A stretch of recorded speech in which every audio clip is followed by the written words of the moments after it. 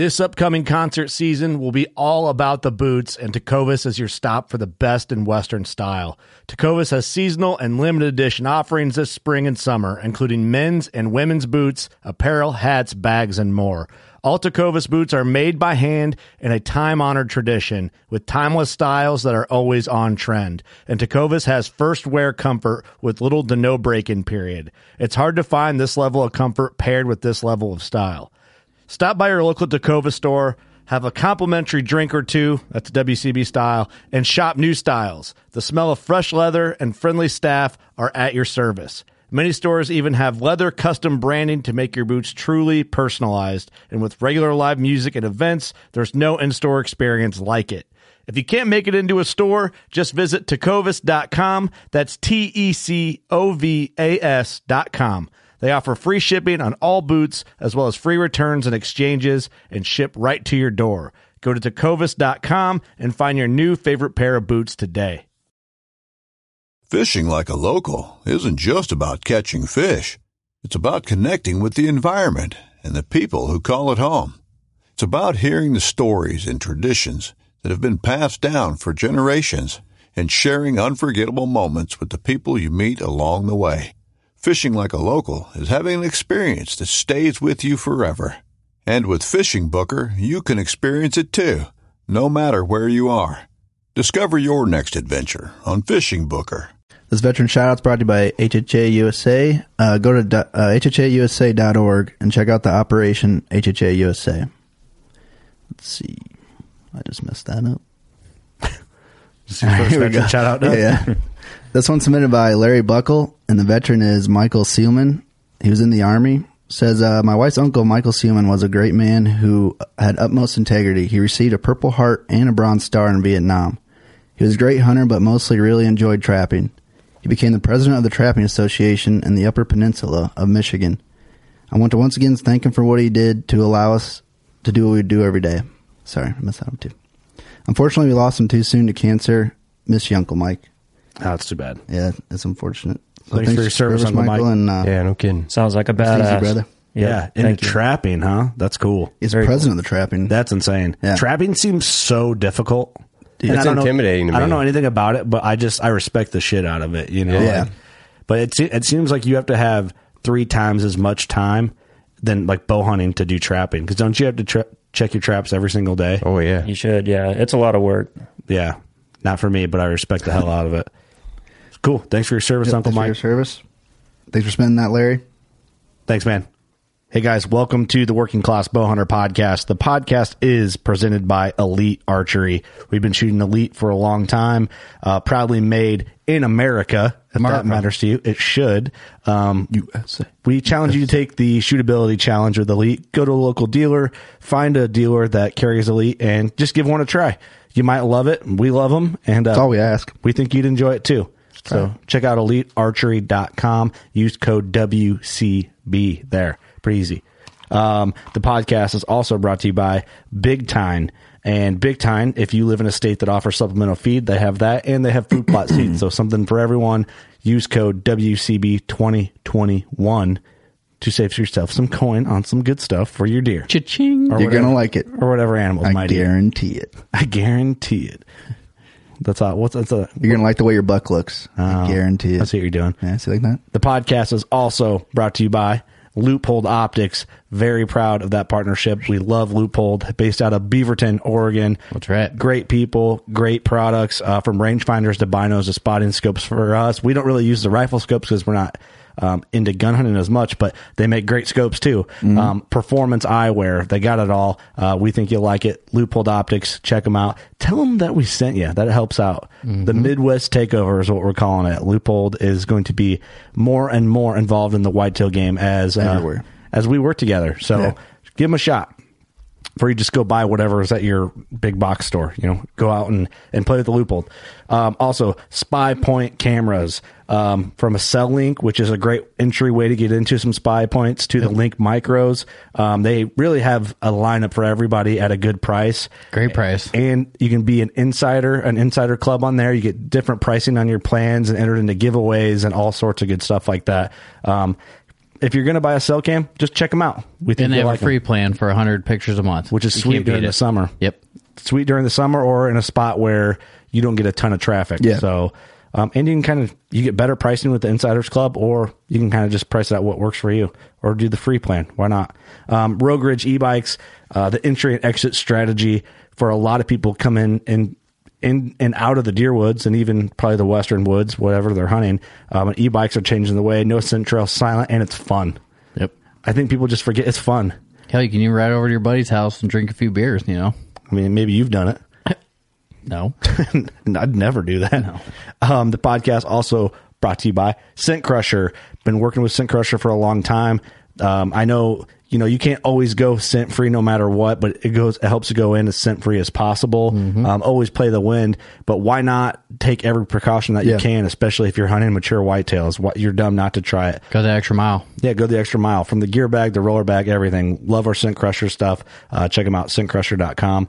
And then that all being said, with another one of our partners that kind of ties into all our other partners is Old Barn Taxidermy. Yep. You spend your hard-earned money on some of these products that we believe in, products that believe, or people behind the product that believe in us in order to partner with us.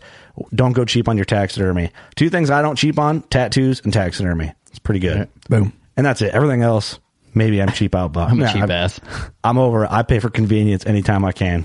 I'm shopping at Harbor Freight, Well, I mean, I'm a Pittsburgh man, so what's up? That's right.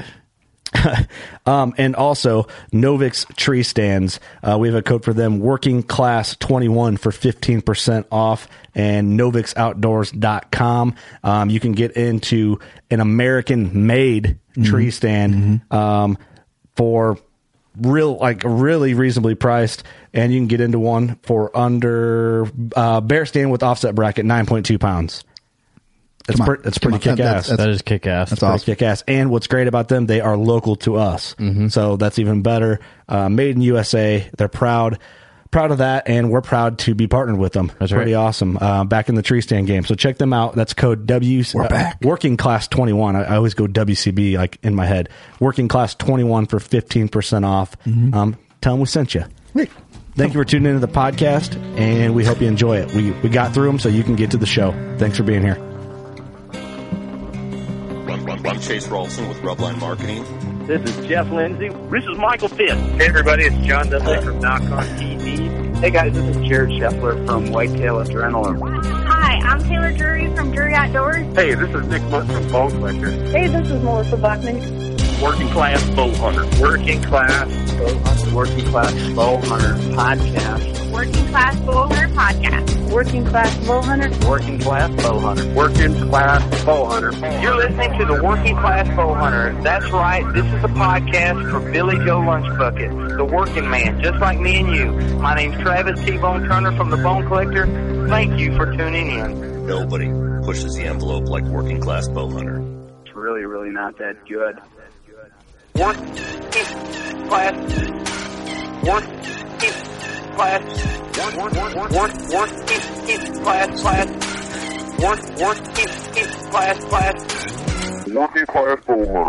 It is the Working Class Bow Hunter Podcast, episode 466. Woo. What's that in Spanish, Larry? I cannot remember. 466, or I'm not even going to do that. I think 5 is cinco. Well, we should probably not attempt any of this. No, we shouldn't. It'd go from fun to offensive real fast, and that's all by accident. Thank you for being here. Thank you for tuning into the show. This is exciting. We have some great guests in the studio. That's right. Larry Mack. Yes, sir. Larry Mack in the house, man. I'm happy to be here. I've been watching this studio unfold via social media, and to see it in person is really something special. It looks way better in person. That's good to hear. Yeah, that's good to hear. Thank you for making the drive. You guys have done an amazing job. I mean, thank you. It absolutely looks awesome. Thanks, man. Not just saying that. We got Ryan in here too. What's going on, guys? This is your first time you were on a recording with us? Uh-huh. You've always been filming and doing photos. He's always been in the background. I'm more of a behind the scenes guy. Yeah. You're good at what you do. Thank you. Get your beautiful face on the He was camera. doing some like I didn't know you were actually even doing them. That's how good you were. You were like taking photos, but I didn't know what you were doing. He's like, hey, you got an iPhone? Airplays me this it's like a 6-second clip that blew my mind. Yeah. I'm like, Jesus, man.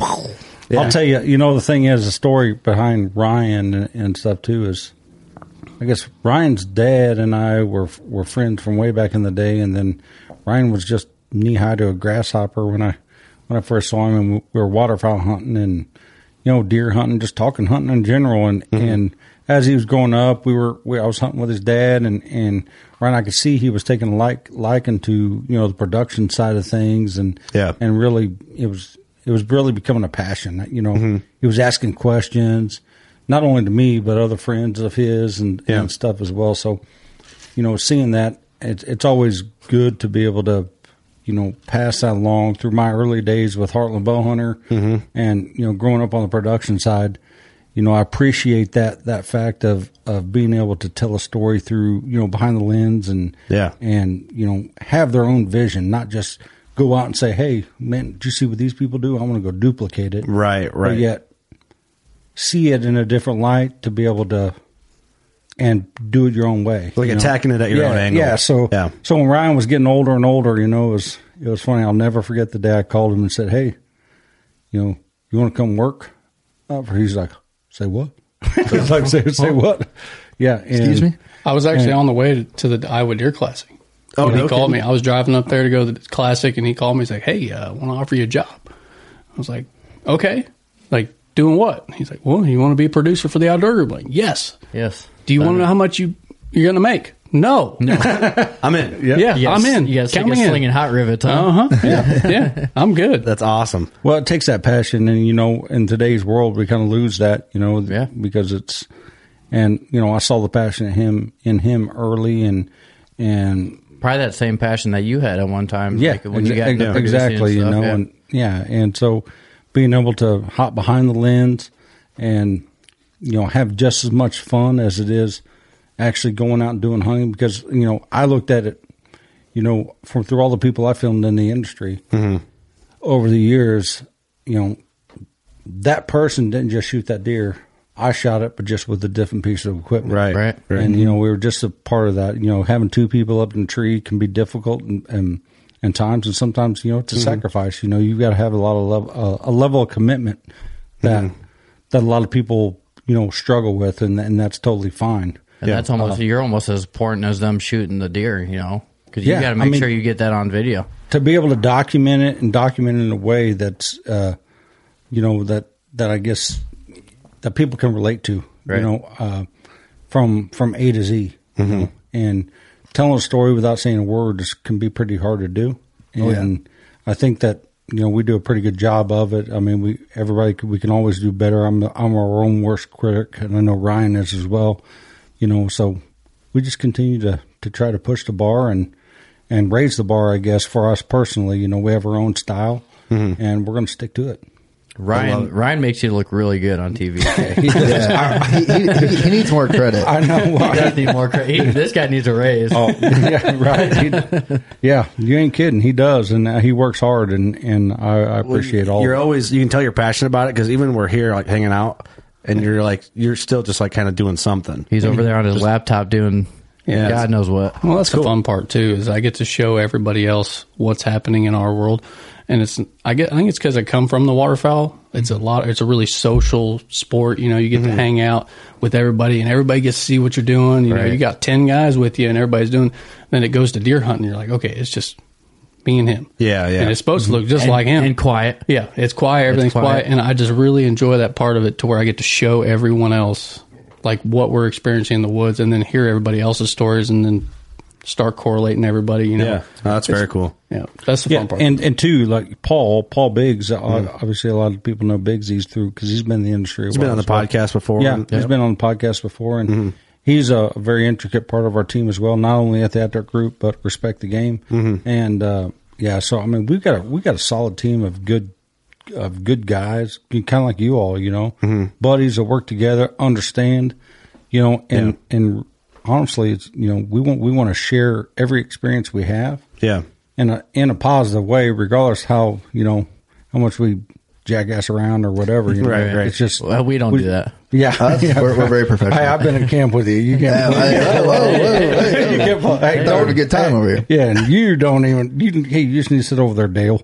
Sit there, shut your There's mouth. There's no limit to having fun. Yeah, yeah, exactly. There's no limit to having fun. Well, before we deep dive in a little further, if someone hasn't heard a previous podcast with you, I know you've been on, a handful of times now, or wasn't already familiar with your guys' work with Outdoor Group or Respect the Game, maybe just kind of say who you guys are. And I want to get into a little bit of your background. We might have touched on it in the past, but I think for people that are newer, because there's a lot of newer to the outdoor community people that listen now probably more than ever. And what I mean by that is like people who just got into hunting that are discovering podcasts and discovering hunting shows, so they might not know the timeline. You know what I mean? So I think that's worth breaking down. For sure.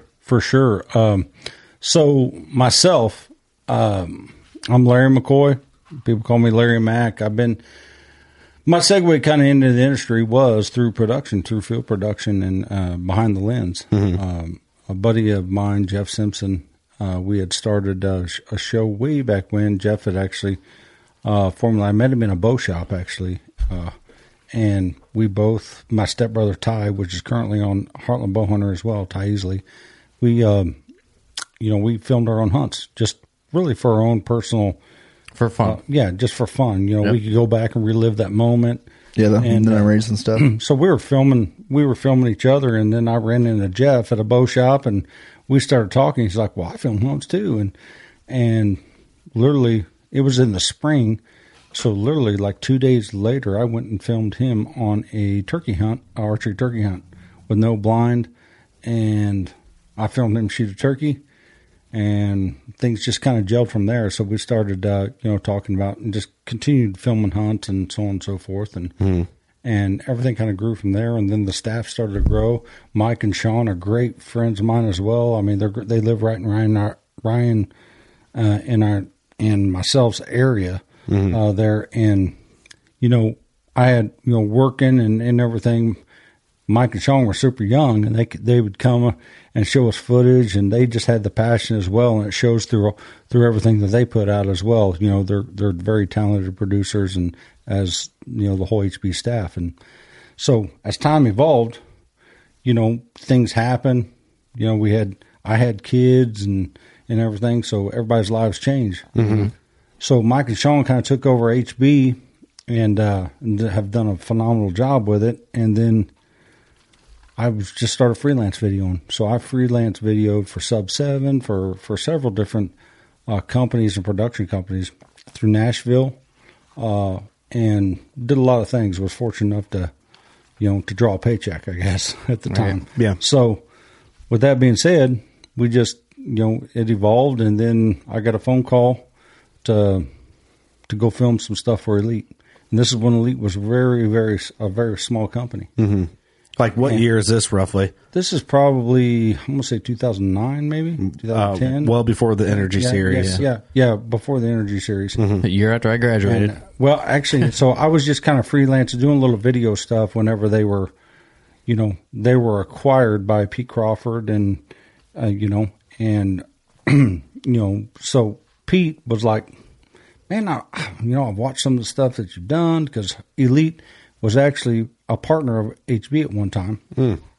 So we kind of formed a friendship, and he was like, what do you think about this show? We call it Respect the Game. And I was like, all right. So we started filming a few hunts, and I was just freelancing for him, not doing a whole lot in front of the camera at all.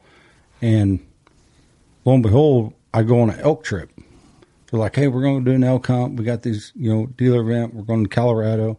So I show up out there, and when I show up there, Pete and Dave Rotano, Skinny Dave was what they call him, handed me a map and basically said, I want you to come work for me. This is going to be your territory. So, and I was a sales rep. He said, I want you to be a sales rep for us. So that's what I started off with the Outdoor Group doing, but I was continuing to video as well. So it was a lot to do for a small company. Yeah. This fly in the studio needs to fucking die. It's insane. Dude, it keeps laying on my hand. Dude, I didn't think eyes could do that, but literally your left eye crossed your right eye Get it, Eric. Yeah. I saw it on my bill in my hat. So, yeah. I saw that fucker get in here, and I'm like, that's going to be a problem. Yeah, that's going to be a problem. Yeah. We need one of those bug assault guns. Sorry, Larry. No, that's good. So, yeah, I was a sales rep for a while, along with freelancing. Respect the Game came to life. And then, lo and behold, Elite started to grow. We came out with the Energy Series, and that's kind of the bow, I would say, the lineup that kind of put Elite on the map. That's a lineup that put it on the map for me, anyway. Yep. Yeah. I mean, being realistic, I mean, there's a lot of great bow companies out there. Don't get me wrong, there are, but the Energy Series is kind of what where Elite kind of put its foot down, said we're here. Yeah, definitely. So once that happened, we continue. We were obviously selling more product, and I wasn't an employee of the company yet. Right then, actually, I was a sales rep, but I wasn't like in the office or doing anything. I'm still not in the office, but they came to me and said, I think you need to be in a marketing role, because we'd go to shows and stuff, and just you build a lot of relationships going through through a lot of the trade shows and stuff. And that's where you build a lot of your relationships. Yeah, being at hunt camps and just traveling around, which is a huge sacrifice for at home for the family life. You got to remember I had 2 little kids at the time, and so we did that, and they're like, well, here's the thing, I want you to become I want you to move over to marketing. I was like, okay, how do you do that? How do you do that? Right? You're like, basically just do everything you're doing, but you just make it available for everybody to see. Okay. All right, for everybody to see, not just one destination. This got to go everywhere. Social media came, so now there's so many different ways to market that, obviously we got to bring in more people. So I became the media director of the outdoor group. As the outdoor group was growing and acquiring more brands, I became the media director. Therefore, Ryan's on board, Paul's on board. We have an awesome team of people that's trying to keep stuff visible in front for the end consumer. And and the one thing that I will say about the outdoor group, brother, and I'll just squash it right here. I mean, I'm not afraid to say anything. The people that say, the outdoor group was going out of business 2 or 3 years ago, Wong. They're not. Wrong. Yeah. You're not going anywhere. Yeah, Wrong answer. We're not going anywhere. We've got a great team of people. I mean, if people can go up and see that facility, just the momentum, the attitudes when you walk in there, it's very refreshing. I mean, you got an indoor range. People go and take their breaks, and it's full. The line's full of people shooting their bows. You go out back, they're shooting 3D targets. You got smiles on people's faces. So trust me, I know I've said it on the podcast before, but I take a lot of pride in that, because it's hard to find. I've been in a lot of shops before, and you can tell when people hate their jobs. Yeah. Oh, God. You can tell right away. Most jobs, honestly. Yeah. It's sad, but most jobs are like that usually. Ryan, pitch in, just so it's not from me. Whenever we walk in up there, what do people do? It's archery 100% of the time. Yep. High-fiving. Yep. I mean, high-fiving. That's impressive. Hunt. Is there like a lunch league? They had a league going on between all the workers there for a while. I know they did last year, right before COVID hit. But yeah. I mean, if you guys ever get a chance to go up there, you'll see it. I'd love to go up there. We got to schedule a trip out there for sure. For sure. Absolutely. That would be a lot of fun. We've talked about it in the past. We got to just do it. We do. Any one of the guys on the line running in machines, if you walk up there, they will stop. They will pull you over there and say, "Hey, let's show you how this is done." They'll show you every step of how that bow's made throughout the line, color it. I mean, run it on the machines. I mean, so that's cool. We That's just a need cool process. We need to set a date and just do it. Yeah, well, exactly. And just so people often wonder, what goes into a bow.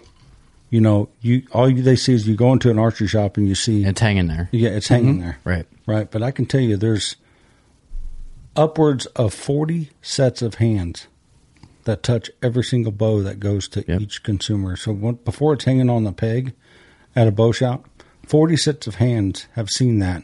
And there's a process in which it's checked through to make sure that everything is right. Intolerance and everything. Yeah, exactly. Before it leaves the building. Now, we're all human. So, I mean, there's... Shit can't happen. Yeah, exactly. Yeah. Shit can't happen. Shipping sucks ass, too. Yeah, exactly. I mean, honestly. Yeah. It's terrible. But 40 sets of hands. You know, think about that. That's a lot. And you know, in today's with the supply chain issues and stuff that's going on, we've experienced a tough year. The whole industry has. It's up as a whole sales. I'm glad to see more people hitting the woods. But I'm super proud of the team at the Outdoor Group. That's awesome. And I'll stand proud saying that because Tommy Gomez, the guy that leads the factory up there, Josh Sidebottom, you know, them guys, I mean, they're gamers, man. Yeah. They are gamers. Their staff has rallied behind them. They've been working 24 hours. And, you know, we've been able to ship pretty darn well across the brands despite all the difficulties that we've all seen. Yeah. It's, dude, I love Elite, honestly. I discovered, and we've told this briefly in the past, the Energy series kind of reeled me in. I grew up shooting a certain brand, which I grew up shooting Hoyt, but I was like tunnel vision to that because I didn't have any influence anywhere else. And then got a little older. I don't know, was one like the first year we really started the podcast. Good. And I started experimenting with other bows, and we both pretty much bought our Synergies the same time. It seemed like. Yeah, you traded yours in, and I think I bought one the next week. Yeah, and just fell in love with I mean, honestly, the shootability of it. Right. And that's what you guys always say. But no, I absolutely love it. And, you know, it's a dream come true to go from that to you guys being the title sponsor of our podcast this year. Right. It's pretty crazy. It's pretty wild. And we actually, last night in the studio, our guest asked us, how you like those Elites? Love them. Would you be shooting them if they weren't a sponsor? It's like, we did shoot them before they were a sponsor. Really? Yeah. Yeah. And you know what I mean? And I'll never diss on any other bow companies because they're all good now. They're all good. They're all great bows. And just what you like out of them. It's really personal preference. And you brought up shootability. That term was coined and born at Elite Archery. Nobody knew what shootability was, and we're not saying that. You know, hey, we're the best bow, which you know I prefer. You know, I prefer an Elite. I'm not being biased. I just do. I'm just because the bow is very comfortable to shoot. And people that have listened to me on the podcast before have heard me say over and over again, if you're comfortable, you're going to shoot better. So therefore, Elite is a very comfortable bow to shoot. Yeah. It means you can shoot a more relaxed shot. You can focus on the process that gets overlooked, which is aiming so much. A lot of people are their pins driving by that target and you know can't get it to slow down and settle in. So once it gets close, they're punching that trigger off. Right. Well, Elite, that bow allows you to relax and really focus on the aiming process so you can execute a good shot. You put that bow on cruise control and it does the rest. Yeah. Well, I mean, it literally is. But every bow company makes a phenomenal piece of equipment. I'll even tell people, they'll ask me, what Elite should I get? I'm like, honestly, go to a bow shop and shoot every brand out there. Yeah, that's exactly right. That's a good, let's start with this. I mean, from what you guys are seeing this year, what's probably the most popular model of Elite this year? Man, that's a loaded question because right now the Encore and the Remedy are probably neck and neck just because some people like a little shorter axle, which is only 33 inches, but and then it's only 1 inch difference, but there are totally different feels. There's a Harley going by. What's up? Yeah. What's up? Sick. Nice. Sick. But the thing is the Remedy, and I'll just say it, you know, it is the smoothest bow Elite has ever put on the market. That's what I'm shooting. I love it. Hands down, the smoothest bow we've ever built. Encore is going to give you a little more oomph. It's going to pop a little bit, you know, more feet per second. But they're both awesome shooting rigs. So it's probably neck and neck between those two. Yeah, it's preference really what the individual wants. Yeah. Yep, absolutely. But with that being said, you know, 2 years ago I guess it was 2 years ago when we released the Ember.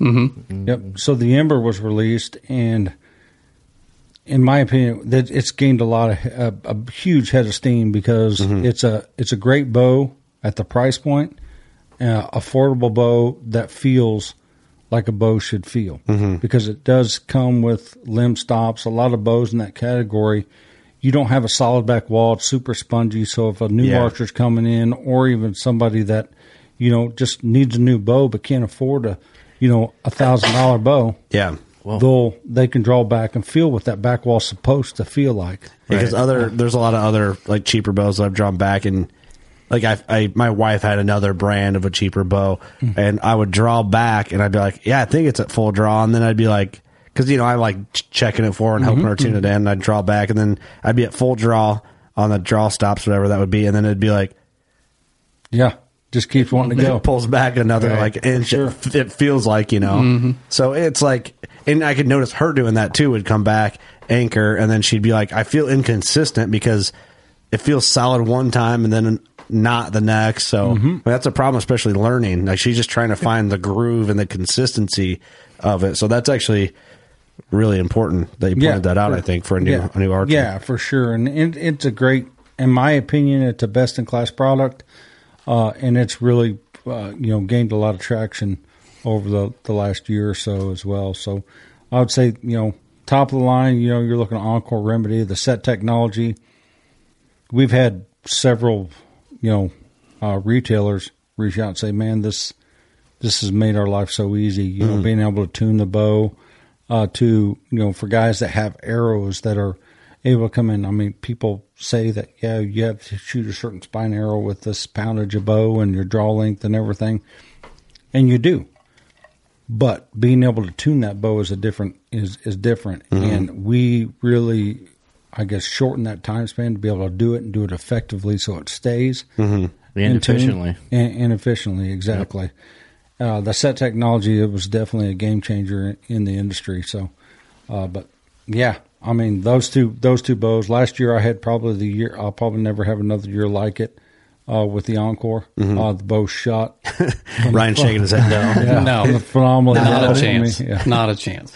Yeah. It was, I don't know. It was tipping shit over. Yeah. People's hunts usually last 5-6 days, a month. He would, every time we went out, it was first night. Oh, booner. Yeah. Day 2. There's another one. A lot of that's luck. I mean, but I mean, Larry was on fire. A lot of years of that not happening, so sometimes you just got to work that way, know. Yeah, so I'm a little nervous about this year. Going and knock on wood. To be honest with you, but yeah, I mean, it's a great company. I'm glad to see the momentum, picking up and everything because honestly, we're the outdoor group as a whole. And if people aren't familiar with the outdoor group, Slick Trick Broadheads, Scott Releases, Winner's Choice Bowstrings, Elite Archery, of course, CBE sites. But we've got a lot of products out there where the people behind building those products, they give a shit about the people that are going to be shooting them. Yeah, that goes a long way. So that they're ultimately, they're passionate about it. Exactly, and it just shows, in my opinion. And that's the people you want making your bows, too. Exactly. Right. So we're all shooting. I'm shooting the Remedy. Eric, you got the Encore. Yep. Chandler shooting the Remedy, and Ross is shooting the Encore. Yep. But Doug is the oddball in the group. Yeah, I'm shooting the Result 36. Yeah, boy. And Sour Apple. Yep. That's that, dude. I'll That's tell sharp. you right now, man, it is sharp. And that's another thing that It screams sharp. Yeah. It's Dude, WCB green is what it is. It's slick. Slicker than jit. Well, I'm telling you right now, that's the other piece of the company that certain, the archery industry is built of not only hunters but target archers as well.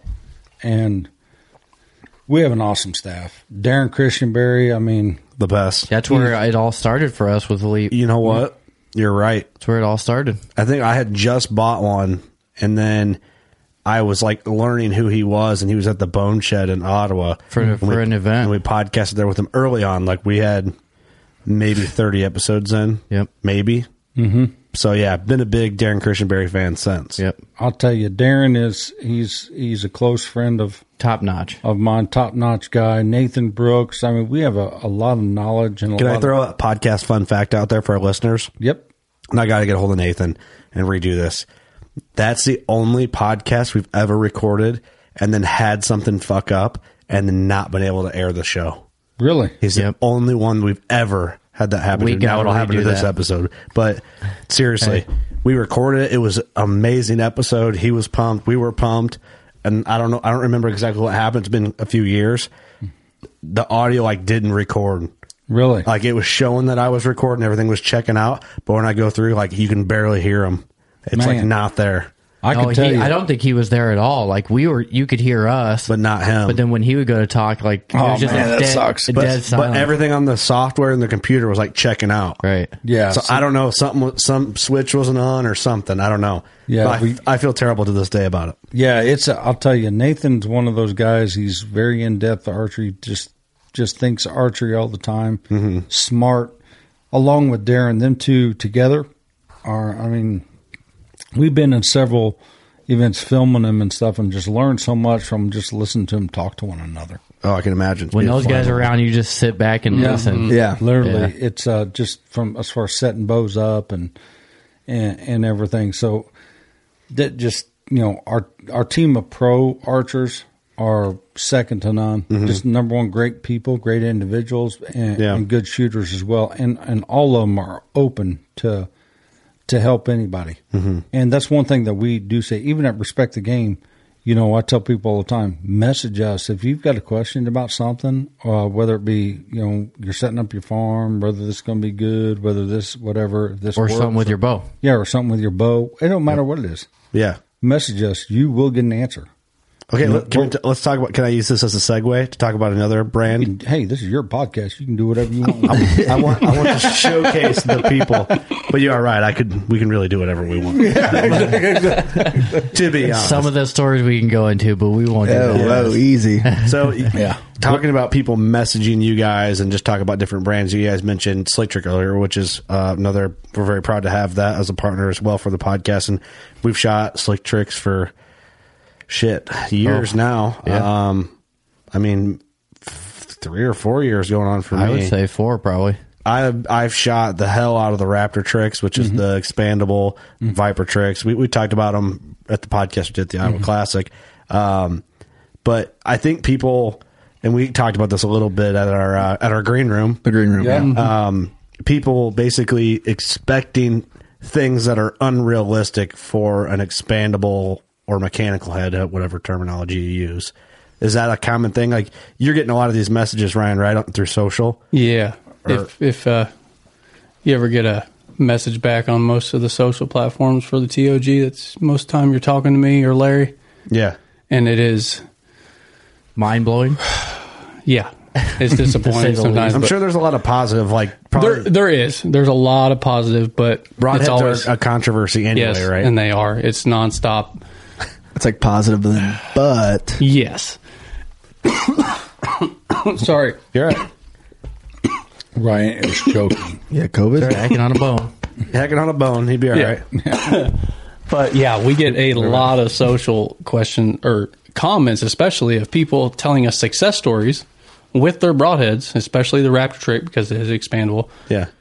That the deer ran 40 yards, awesome blood trail. They watched them fall from the tree, killed the biggest buck of their life. Super excited about it.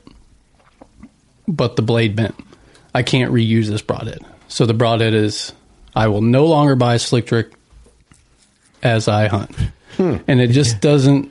Because it did its job? Yeah. I don't understand how to. Exactly. Well, that's kind of my point. I'm like, dead is dead. Yeah. Right, I mean, you put the meat in your freezer, you put the buck on the wall, everything you prepared for throughout the season worked exactly how you wanted it to, but you can't reuse that broadhead for next year. But the blade got a clean pass there and hit a rock, and what do I do about that, Ryan? Yes, I'm sorry. So what they're saying is like they're out there to reuse that broadhead. They're not out there to kill a deer.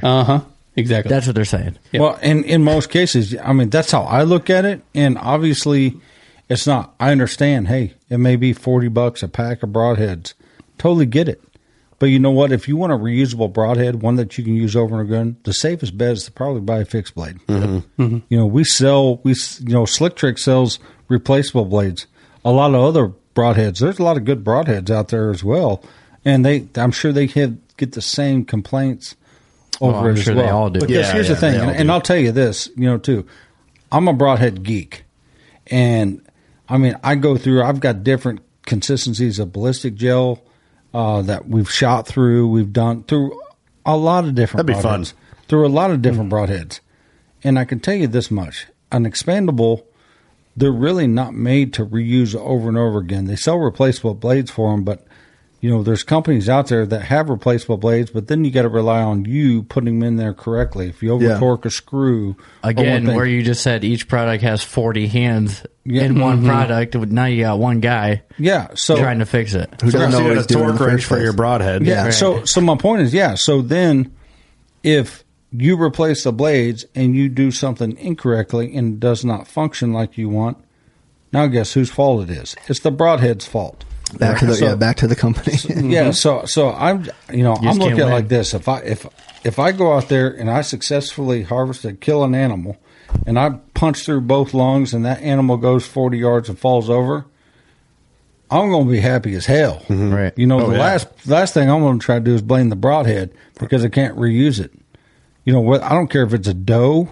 If whatever the case may be. The last thing you care about is the broadhead. Your broadhead at that point's a soldier to do a job. Yeah. Right there. Mm-hmm. And then it's sometimes there's another one lost. Well, let me throw this at you real quick. Mm-hmm.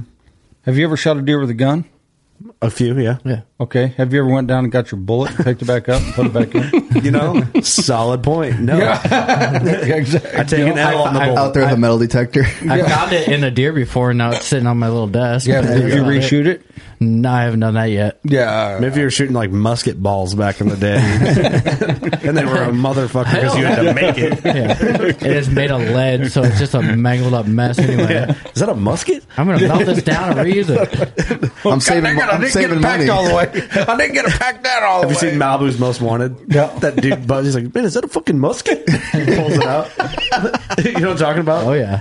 I don't know. That's a great movie. But it's a good point, and it is. I'm not concerned about that. Half the time I retire my arrow anyway. Yeah. Maybe not my arrow, but I'm like, I'll just get a new one. I like the feeling of a fresh broadhead every time. Oh, yeah. Mm-hmm. Maybe I'm just, but I know what I'm doing. Like I know, I don't buy a 3-pack of Raptor tricks and go, this better last me through 12 the rest deer. of my life. Yeah. Right. You know what I mean? For sure. I don't get it. I don't get why that's I'm not expecting to reuse. If I shoot a deer with that broadhead, I'm not expecting to reuse it. Right. Well, me either. And I just, regardless of whether you think, hey, I can reuse his head to kill 6 deer with, most likely if you've got 2 inches, an inch on each side of, metal out each side, it's more prone to bend. A fixed blade's more solid in construction. Right. There's no movable parts. And honestly, I'm not taking that chance of reusing that head on a 180 inch you don't deer want to. or 125 inch deer. I'm not You don't taking have that to open chance. or something. Can I ask you guys something? Sure. When you get up to the tree and you get in your stand, you get your bow up and on the hook, whatever, and you go to grab your arrow to knock an arrow. And come on, tell me I'm not the only dude who does this. You look at your quiver full and you'll go, and you pick, you're the one today. Every time. Do you guys do that? I'll tell you what I do. It's funny because I've got a pet peeve, and people are creatures of habits. And, and I'll get into this a little bit later. And I even talk about this in some of the seminars I've done when it calls being versatile and stuff as a hunter, because people are creatures of habits. Mm-hmm. And they're hard habits to break.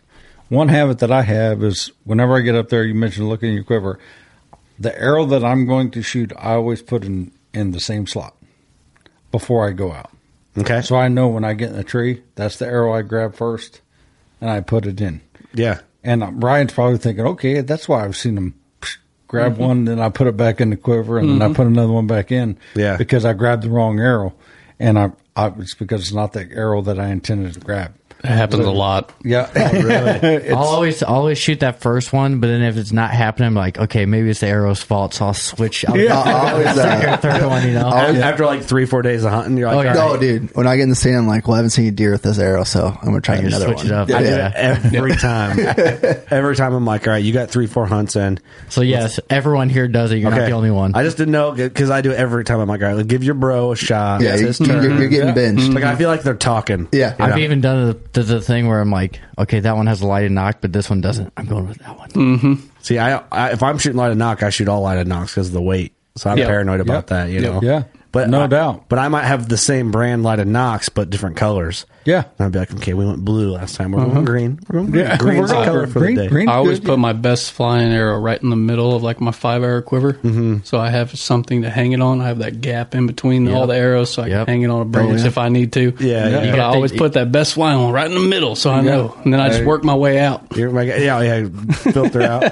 Yeah. Hey, I don't know. I'm glad I'm not alone. If I get to the end, something's wrong. Yeah. If I get to really the outside, good day or a really bad day. Yeah, exactly. It's like- That's exactly right.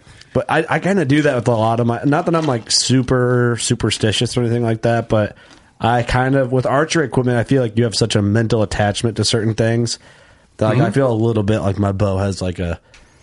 Like, it's like we're boys. But it not even comes with the bow. Like I'll listen to like certain songs on the way to the stand, and it's all like it's a whole. Dude, I'm telling you, I don't carry a people knife. are creatures of habit. They you are. know, the thing is we've had people talk to us a lot. They're like, man, I've getting pictures of this big deer, and I've listened to a lot of the guys you've had on podcasts and stuff before, and hearing it, and it's really repetitive too from the stuff that they've heard. Yeah. As well, as far as you have somebody sitting in a stand, and they're like, I'm getting pictures of the deer. My camera is 80 yards down the field, and I'm seeing my shooter deer, my target deer, at 150 yards for 4 nights. Mm-hmm.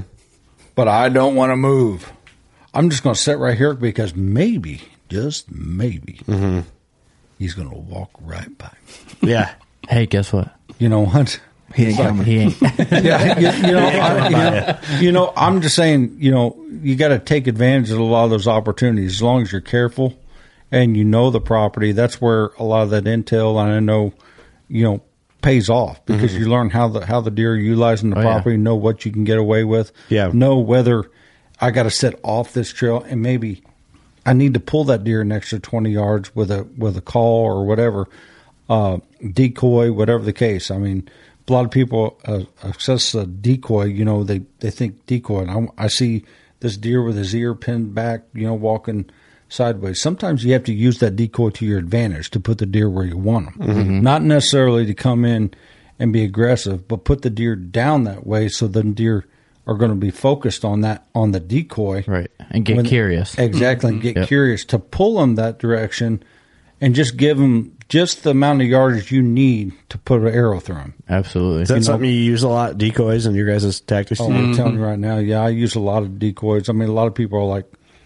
I've never had a mature deer come into the decoy, and it can be tough. It's there's a level of commitment to using a decoy as well. And I've learned a lot of what not to do over the years because I've screwed up. Yeah. And that being said, with all that, you have the experience, you know how to basically set a decoy correctly, and I imagine there's a science to hunting the wind on a decoy and all that. What percentage? Well, that's kind of, I don't know if you can really even answer that question because I know how hunting works. I was going to ask you, what percentage do you feel like you're successful when you use decoys? But I guess it'd be... How many times have you killed over a decoy? Yeah, but not, or? I don't know if that question works because I just understand how hunting is because you don't kill one every time. So you could be like, well, I've killed a lot of deer over a decoy, but for different reasons. Some of them, if it's the right time of year, you get that right buck that's in the right frame of mind, that's going to approach it aggressively. Yeah. But that myth, I can tell you this much right now,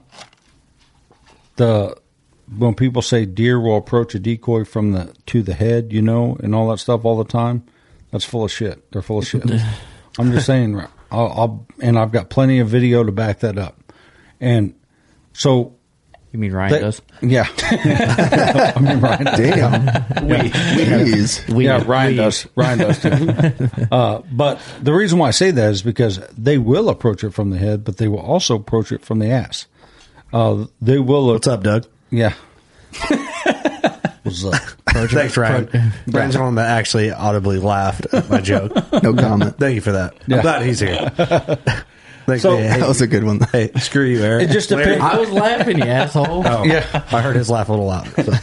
And my point Sorry. in saying that is because a lot of times it just depends on the deer's attitude. Yeah. And if a deer is really submissive, a lot of times where they just want to check that deer out to basically see what deer it is, they will approach from behind. and they're going to stick their nose out just like a dog. A dog runs up to another dog's ass and sniffs it.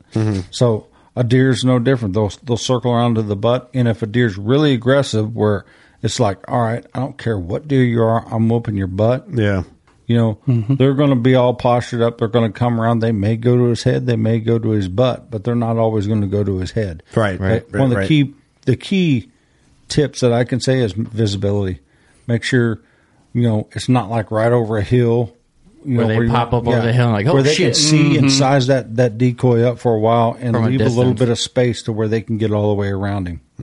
Interesting. I don't have a good, like, I'm using buck decoys typically. I have a doe decoy, but I don't have a good buck decoy. Of course, the decoy that gets the DSD, right? That's like the cream of the crop. It is the most realistic, and we've had deer that aren't necessarily interested in fighting just come out and feed right next to it. I mean, I can't say that 100% of the time that, you know, there's not going to be a deer, you know, perk his ears up and stomp a couple times or whatever if they do, but not enough to where it's a lot worse than nothing being there. Yeah. Does that make sense? You know? Yeah. See, I've dabbled in it a couple times, but I'm like, I feel like I'm out there for an hour. Like, it's a pain in the ass. Like position one way, and then you get in the tree, and you're like, okay, that's ridiculous. Hey, if you guys saw the raw footage of him setting his decoy out for the Kansas hunt that he killed one over with, it's like, put it here. Hey, stop. Sit back. Okay, hold on. He'd shifted over about 2 or 3 yards, and he'd be puffing pure whitetail all over the place, and he's like, shifted over a little bit more.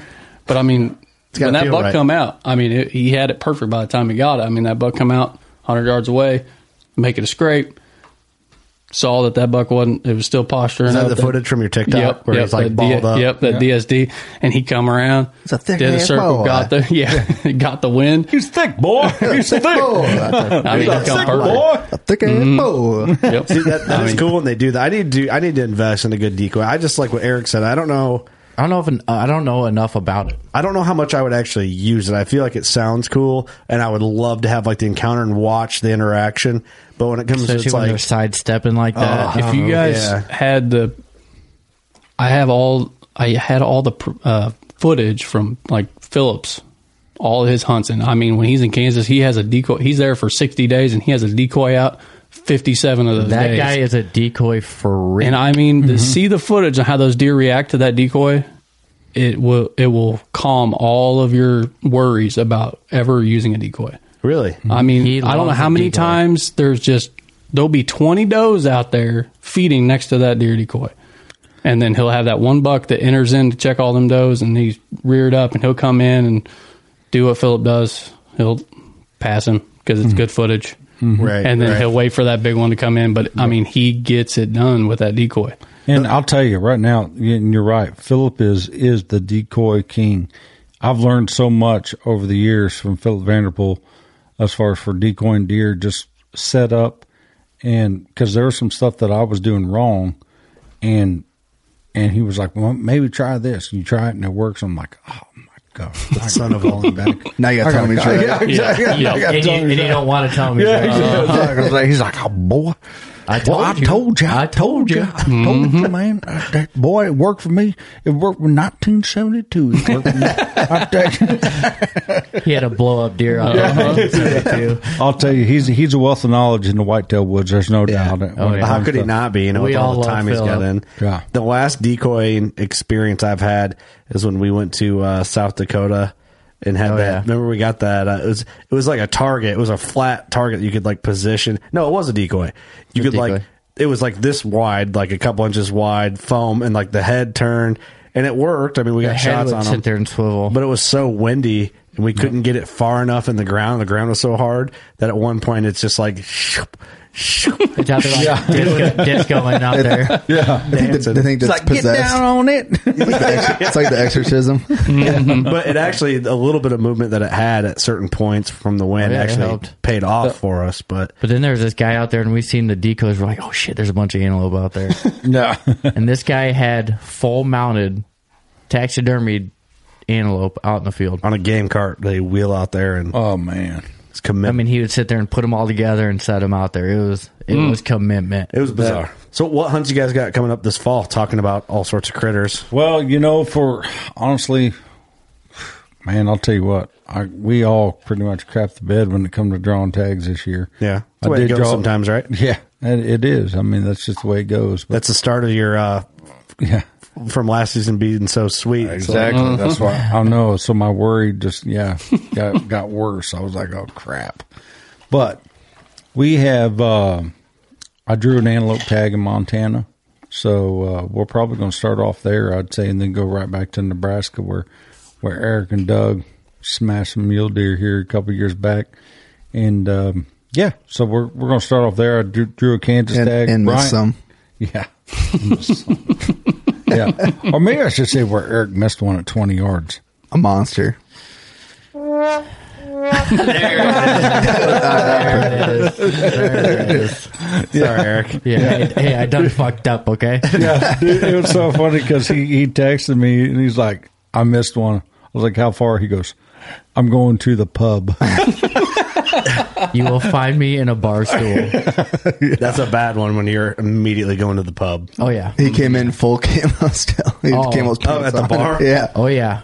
You showed up just getting me The guy was like, you want to go back to the house? I'm like, I knew these guys were already at the tavern. I'm like, nope. Drop me off at the front door. Yeah, we already tagged out partying. Yeah, Corey was like, I'll drop you off at the back. Yeah, he goes, I'll drop you off at the back door. You got to walk by the freezers when you go in there. Like, all the food. Yeah, I'll tell you, that's a hunt, though, isn't it? That's so fun. It is. It is. The mule deer was an extra. I mean, we had so much. Yeah, I didn't have to kill anything. That was so fun. But I don't want to. I'm not trying to bring up bad memories here, but how big was the mule you missed? It's on video. Yeah, it was on Respect the Game. It's on Respect the Game. Hey, and the Virtue. Eric missed. We're airing it. Yeah, that was like on the trailer, the preview. Oh yeah, Philip making fun of him. Hey, Eric, listen, not many people can say that their first time they missed a mule deer aired on national TV. That's right. Hey, I'll give you some credit though. It was pretty dang windy that day. Oh man, it was. I wouldn't know. I remember looking back at the footage and it was low. I remember watching the footage, but I don't even remember the deer. I remember focusing on like what happened with your arrow when we watched it. But I mean, even in the video, it was tough to see them because they were laying down in like 4 foot tall grass. So yeah, it was rough. I mean, people think 20 yards it's chip shot. It's not always the case. You're in the plains with 45-mile-an-hour winds. Mm-hmm. Yeah, literally. Not only the plains, but you have those hills. Like you said, the grass is tall. And confidence is key, and knowing that your arrow is going to pass through everything is key. And I mean, I'm sure everything, all that stuff, and all you can see is a very small target at that point. Yep. His head sticking up, but knowing exactly where to shoot. So it happens. Oh yeah, we've all been there. Yeah. Hey, I'll give you credit though. I mean, you smoked that second one. Oh yeah, throwing yuccas at him and everything. Yeah. I threw a battle axe through that. You sure did. Battle axe. It's like throwing an axe through. I can tell you this. I'm super pumped up to, we were talking earlier over in the green room about trying to get a hunt together for RTG again. Yeah. And film that, man. We're going to get something together. So hopefully on a future RTG episode, we're going to have the WCBQ crew. I'll cut the chops. I'll cut the chops again for you. You better let's all go down to Dumas Walker. I'll just bring the mustache. Yeah, classic Doug. Yeah, I know. I don't have a song for that, so I'm sorry. So don't need one. It speaks for itself. He's like, mustache speaks for itself. Here's a. It's on groove, man. It's got its own late night show. Yeah, you need like a little mustache comb that you just. So I know I just want to reach over and comb it because I'm actually sitting next to him right now. I'm like, yeah. I actually voted for a mustache cam on this podcast. You did. You brought that up. We'll get a mustache cam. We'll have to gavel. Feels awkward. Just in tight on your mouth. The whole right time. on my mouth the whole time. An hour-long footage. It's just him like talking, but then like. Anytime you breathe, it's just It's like Ned Flanders over there. Yeah, right. Well, where are you headed after Nebraska? Nebraska. Where are we headed after Nebraska? You're going to South Dakota. I'm going to try to kill a deer at home. Yep. Ryan's going to be filming Josh. and trying to kill a deer at home with Josh, of course, here in Missouri, or back home in Missouri, I guess. And then Paul and I are going to South Dakota. For what? Deer. We're going to chase deer in South Dakota this year. Muleys or whitetails or? Probably whitetails, I would say. So East River somewhere? Yep, East River area, and Aberdeen area. Supposed to be a good place. We're going to go up there a couple days early, scout, see what we can see, and go hang and hunt. Very cool. Get after it. So I'm anxious to get out with old Bigsy too. We haven't been in the woods together in a while, so we haven't seen that cat in a while. Yeah, it's been a while, hasn't it? Yeah, it's been. We see him at ATA every year. Is typically where we get to catch up with them. Yeah. Last time I seen him, he had a ponytail. It's reckless. Here we go. Yeah, that's reckless. That's reckless. Good thing I wore my boots tonight. Get the boots out. Yeah. It's messed up. Shit's getting deep. Oh, heck. Bless his heart. Yeah, bless his heart. So, old Bigsy, yeah. I'll tell you what, old Bigsy's an elk hunter, though, from way back. That's what the first podcast we did with Paul was all about, I think, Colorado? Probably New Mexico or Arizona, man. He's killed some giant bulls. It's been years since we've done that podcast. Yeah, he goes down there with Buckhorn Outfitters, and I'll tell you, they've got the bulls, and Paul's gotten, he's fared off pretty well. There's no doubt about it. I mean, he's killed some giant bulls. And what's your guys' favorite thing to chase? For you guys personally, man, we just like to go have a good time. I love chasing bugle and bulls. There's no doubt. Love calling bulls in. There's nothing about it, but honestly, I love spotting something mule deer. There's nothing I don't like about any of it, to be honest with you. I love the decoy antelope, but there's just something about being able to, put your cameras out on your home property, and create that history with the deer you have there, and then actually go out, be able. Unfortunately, we haven't been able to do a whole lot of that because we've been on the road so much, or working, whether it be up to the factory quite a bit. So we, a lot of people think that when we film episodes for Respect the Game, we're, we just go out there and party. Yeah, and party and hang at stand and I kill thought that's a what deer. you guys did. I don't. Yeah, no, not far I from remember. There's, we're a crew that, we're not 3 o'clock hunters by any means. We're going to go if it doesn't make sense to go hunt that evening, we're going to go scout. We're going to go find a deer. We're going to go hang a set. We're going to go try to get on. This is why you guys are successful and it works out. That's just the way we are. We're hunters and we love to learn from everybody else as well. We're just fortunate to have people, we document our stuff. Mm-hmm. We're no better hunters than really anybody out there. It's just a matter of, we document it. Mm-hmm. You're telling your story. So, yeah, and we love to hear everybody else's stories as well. So, and send us messages or questions, or let us know. Send us a picture, because I guarantee you're going to get a response. Dude, tell us a story about that, because or if you see Larry Mack at a trade show, go talk to him, because he'll talk. You got to talk to him. Yeah, I will talk to him about cocaine, country dancing. We need to get the rights to that song. Right? We need to call that guy. He's like, hey, listen, man, we just want to use your song sometimes on the podcast. Yeah. We, but no, in all seriousness, we're passionate about it, and we just, we'll try to share whatever we know. And we'll definitely listen to whatever and hopefully we can learn from each other. That's how we look at it.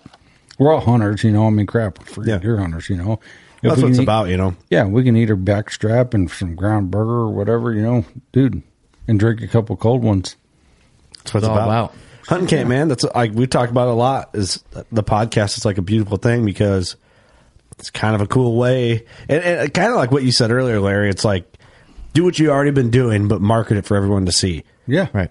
Kind of what this podcast is. You know, it's like maybe we wouldn't get together as frequently as this, but this keeps it's pretty cool. Yeah, we get together us a hunt camp every week. Yeah, and we get to talk with people we're friends with or look up to or can learn from or whatever it may be, and then it's just kind of a beautiful thing. And then what I like about it, the goal really with the podcast when we get messages is there's a lot of people that don't have anything like this. They don't have buddies that they can talk to about it. So if we can be like their I don't know if artificial replacement for their hunting camp is a way, but maybe not artificial. Maybe it's, I don't know. That's a good way to put it. But I kind of the replacement for what they don't have in a hunting camp. Yeah. It's awesome. Right. Mm-hmm.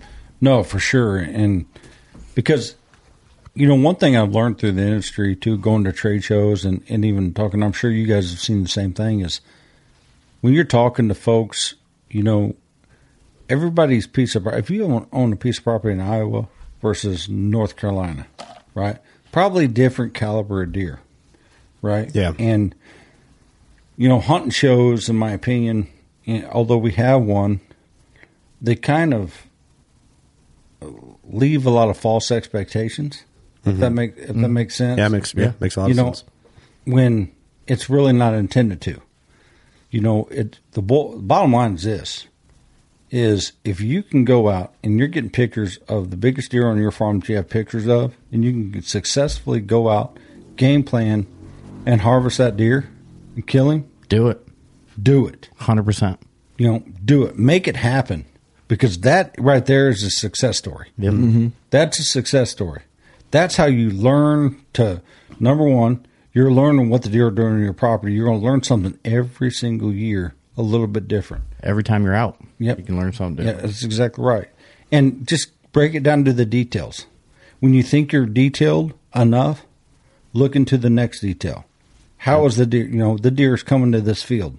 Detail your details. That's right. Pretty much. You're exactly right. Because what happens is this. People will say, I'm seeing deer out in this field every night in September, right? Most likely, it's a bean field. Yep. Okay? Because you can't see through corn. Okay. Well, but they're not. Yeah, nice. They can't see through corn. Pro tip. What do you mean you can't see through corn? I can't see through corn. What does that even mean? Oh, you can't? Yeah, what does that even mean? So if they're out in that field there, now break it down. Which way is the wind blowing that night? How did you see them enter that field? And then break it down again. Okay, the next night you go out there, you see the deer again. But they're in different sections. Did the wind shift? What changed? Yeah. Exactly. What changed? Why are they on this side of the field versus that side of the field? Now you're starting to put together, formulate the details of where you need to set up on what wind to be successful, versus just saying those deer are in that field. I think that's a big shift for me personally, and the caliber of deer that I would see, like going from seeing a couple good bucks to like seeing. I mean, I can consistently see bucks if my pressure goes into that. But we doing podcasts really, I'm like became ultra aware of like details like that, and I just feel like it's so easy to just overlook it. Yeah, overlook it to the point of, oh, that big buck's in that field. I'm going to hunt that field every night, no matter what, until I see that deer. Where they think like the more they're there, the better. Which, not always. The more harm you could be doing if you're there every night. Yeah, right. But I think that changes a lot for people when they break down the details. Mm-hmm. That way, like you said, is like look at the basically weather data, and that might help you understand. Like, I try my best to do that now when I get a trail cam picture of a buck. Like go to like WeatherBug and go to like Weather History or whatever app. What do you use? And be like, okay, that deer's moving on a southeast wind. Okay, southeast wind. Where is he coming from and going at the wind to his face on the southeast wind? Why is he there? And then you try to basically like backwards engineer why he's in that spot pretty much, I guess, right? Oh, yeah. No, you're 100% correct. The thing is, too, is go to the dollar store, Dollar General, and pick you up a cheap calendar. When you wake up in the morning, look at WeatherBug or whatever weather, and look at your hourly and watch how the pattern of the wind direction is. If it changes at 3 o'clock and you know the deer are hitting that field in the evenings, write down that wind direction on that date. When you go check your trail cameras, if you don't have a cell camera, go back, look at the date on that camera. That way you can correlate some sort of pattern to how that deer's entering the field, and it's going to tell you how you need to hunt that field. Yeah, that's a good tip, the Dollar General calendar. I'm writing that down, actually.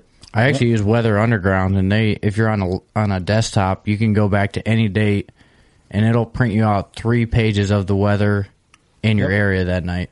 Yeah, it works pretty awesome. Really? Yeah, and it'll teach you a lot about your property, and which is most important. More important, actually, than going out and harvesting deer that particular time, because the more you know about your property, the more successful you'll be able to hunt in the future. Mm-hmm. So being able to document that stuff, I have notebooks literally of going out glassing deer from back in the day. I don't have near the time I wish I had to go do it even now, because I really enjoyed doing that, just to try to pattern what deer, and you'll start to see a pattern based upon year after year too on how the deer enter those fields. Yeah. On that piece of property with what wind and all the surrounding properties and everything. It really teach you kind of how you need to navigate your property, because there's spots that look great on an aerial. It's like, man, we need to hang a set there. But that may be a great set in the rut, but it's not a good set in December or in October 1st or September 15th, whenever your season opens. Yeah. Or you get in there, it's just thicker than shit. Yeah, exactly. Yeah. You know what I mean? Do you see a lot of, like, keeping the, by the way, that's really cool. I think one day when you're old and decrepit and if you still have those, that's gonna be really cool. I've literally have notebooks, like old, like binders, the old notepads, with the old typewriter notes from when you were a youngster. I'm dead serious. Me and my stepbrother, I mentioned earlier in the podcast, Ty Easley. We were notorious about, he would go to one field, I would go to another, and we would kind of compare notes. That's awesome. And look at that, how the deer were entering the fields and so on and so forth. And that's something that your kids will find really cool too, like later on. Yeah, like I've got them right in my desk, and I was actually, whenever Ryan was telling me, because him and Josh have been getting some pictures of some really good deer and moving cameras around, and so it made me think about something. I actually pulled one out, was looking at some of them, and it brought back a lot of really cool memories about, some of the deer that we've taken over the years and seeing them. And it's like a baby book for your deer. In August, and we killed them in November and stuff. Yeah, that's the other thing too. The very key point, because there's different phases of the season, where I'm sure this will relate to a lot of hunters out there, where they're seeing these deer in the summertime here, then they disappear and they may show back up in December, if they make it through gun season and everything else. Yeah. So that's what I was going to ask you earlier. If you see a lot of deer within your notes, like show up for a pocket of maybe 10 days during like late October, then you don't see them again for a while. Absolutely, we do. Yeah, there's some deer that will stick around. Some deer will move. Because they're out, cruising, looking for does, or moving to another piece of property, and then later season they show back up. A lot of that, what I've seen happen is, depending on the crop cycle, that's, if they're the food cycle, pretty much, what they have there for food to eat, because, deer need food, cover, and water. That's the three key components. And being able to make sure that whether it's corn one year, beans one year, and if you have a bigger piece of property that has both corn and beans, knowing if they're going to alternate year to year, that's where that information is really going to become valuable to you, because those years when they do alternate, you'll have a head start on what the deer are doing. Yeah. Deer will follow that pattern. I mean, year to year, it's amazing how we compared year to year what the deer do, and how, I mean, literally within a day or two of the date on the calendar. That's crazy. Yeah. You see that it's just by crop rotation. Yes, exactly. Yeah.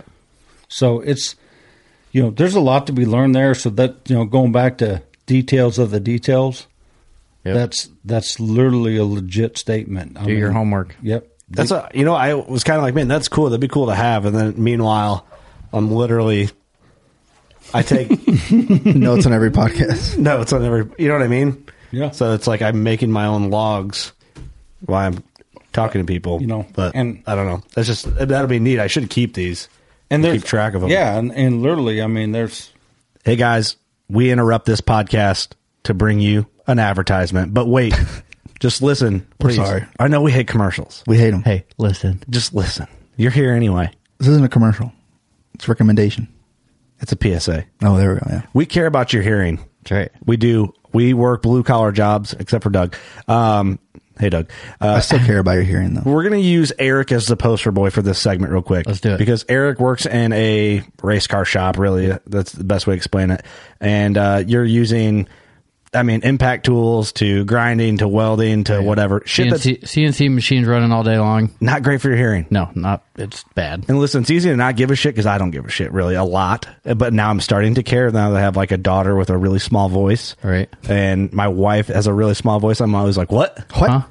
What? The point of this, IsoTune Sport is now partnered with us, which we are thankful for, because if you're at work and you have to wear hearing protection, IsoTunes has you covered there, and Bluetooth capable. So you can listen to your podcast while at work while protecting your hearing. I've been using mine on the mower because I have a lot of grass to mow, and it's been amazing. I used it the other day while putting it in big time plots on the tractor. Yep. I was using the IsoTune Sport Defy. The earmuffs, right? Yep, the earmuffs. Yep. Completely protect your hearing. You can hear your music good. It's not overpowering. It's not blowing out your eardrums through the music. And you can almost still hear, like, you can hear the machinery run. So it's like protecting your hearing. You still hear machinery. So you kind of have like a sense of your surroundings, and you can clearly hear music. Right. And it's nice too with the earmuffs. That's what I was using last night to cut down a tree with a chainsaw. So like, as soon as that chainsaw revs up, it quiets the noise. Because I didn't have any music playing, so it quiets the noise. And then as soon as you let off, you can almost hear better. It like amplifies the noise around you. And you can control all that. There's buttons on the side. Yep. You can just reach up and control, like, basically to your liking. So you can still hear people talk if you don't have any background noise going. Yeah, it's great. It's awesome. Or, what you can do is you can act like you have music on, listen to people talk shit about you while you have them on. That's right. So there's that too. IsoTuneSport.com. That's code... What did I say? I forget. My code's WCB10. Save yourself some money. Check them out. We're really proud to have them as a partner. Back to the show. I get blown away too by looking back at some of that, even farms where I haven't had time to hunt, because maybe I wasn't seeing a deer of the age structure that I thought was good, and then you go back and you check the cameras, like, damn, I should have freaking hunted here, dude, because we had a new buck show up or whatever. So, a lot of people don't have the luxury of hunting a 200-acre or 400-acre piece of property. Yep. So you have to do the best with what you've got. Mm-hmm. I think that's probably 95% of the people. Yeah. I'm that person. Yeah. So if it's a smaller tract of property, you've got to optimize the best scenarios, the best. You got to, try to present yourself the best opportunity to be successful. Yep. And in order to do that, you have to know the property. So if you may have a property where the deer are somewhere a mile away, but in late October and November, you're starting to get more deer pictures. So that's when and it's hard, so tough to do, because you want to get in the woods and hunt. Right? Mm-hmm. You know what I mean? You want to get in the woods and hunt. It's hard the best thing to do. Yeah, the best thing to do is go hunt, but go hunt without your bow. Go hunt. Go find out where the deer are at. You hunt with glass. Yep. Go find, whether you're driving or find where the deer are at, so you know how the deer are moving, whether it be a creek, whether it be a ridge line, whether it be, whatever they're, yeah, exactly. It could be whatever. Yep. Find the food, drive around in the spring, see what fields are going to be what. Keep that mental note in your head. Your binos are your best friend. Exactly. And just know that'll give you an idea of when you need to be in the timber. Mm-hmm. Yep. And who's there. Exactly. Yep. Yeah, a lot of things I think just get overlooked, and then people get excited with social media stuff, and then it makes them do things they wouldn't normally do, or like they divert from their plan.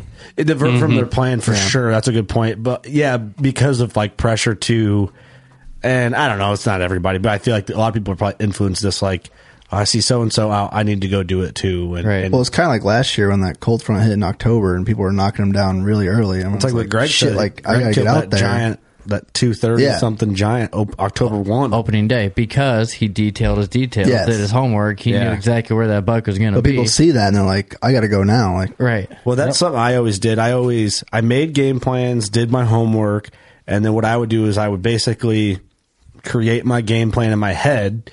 Well, then this is where I fall, like where I'm weak. And, my dad was my number one hunting buddy, I'd call him and be like, hey, this is what I'm thinking.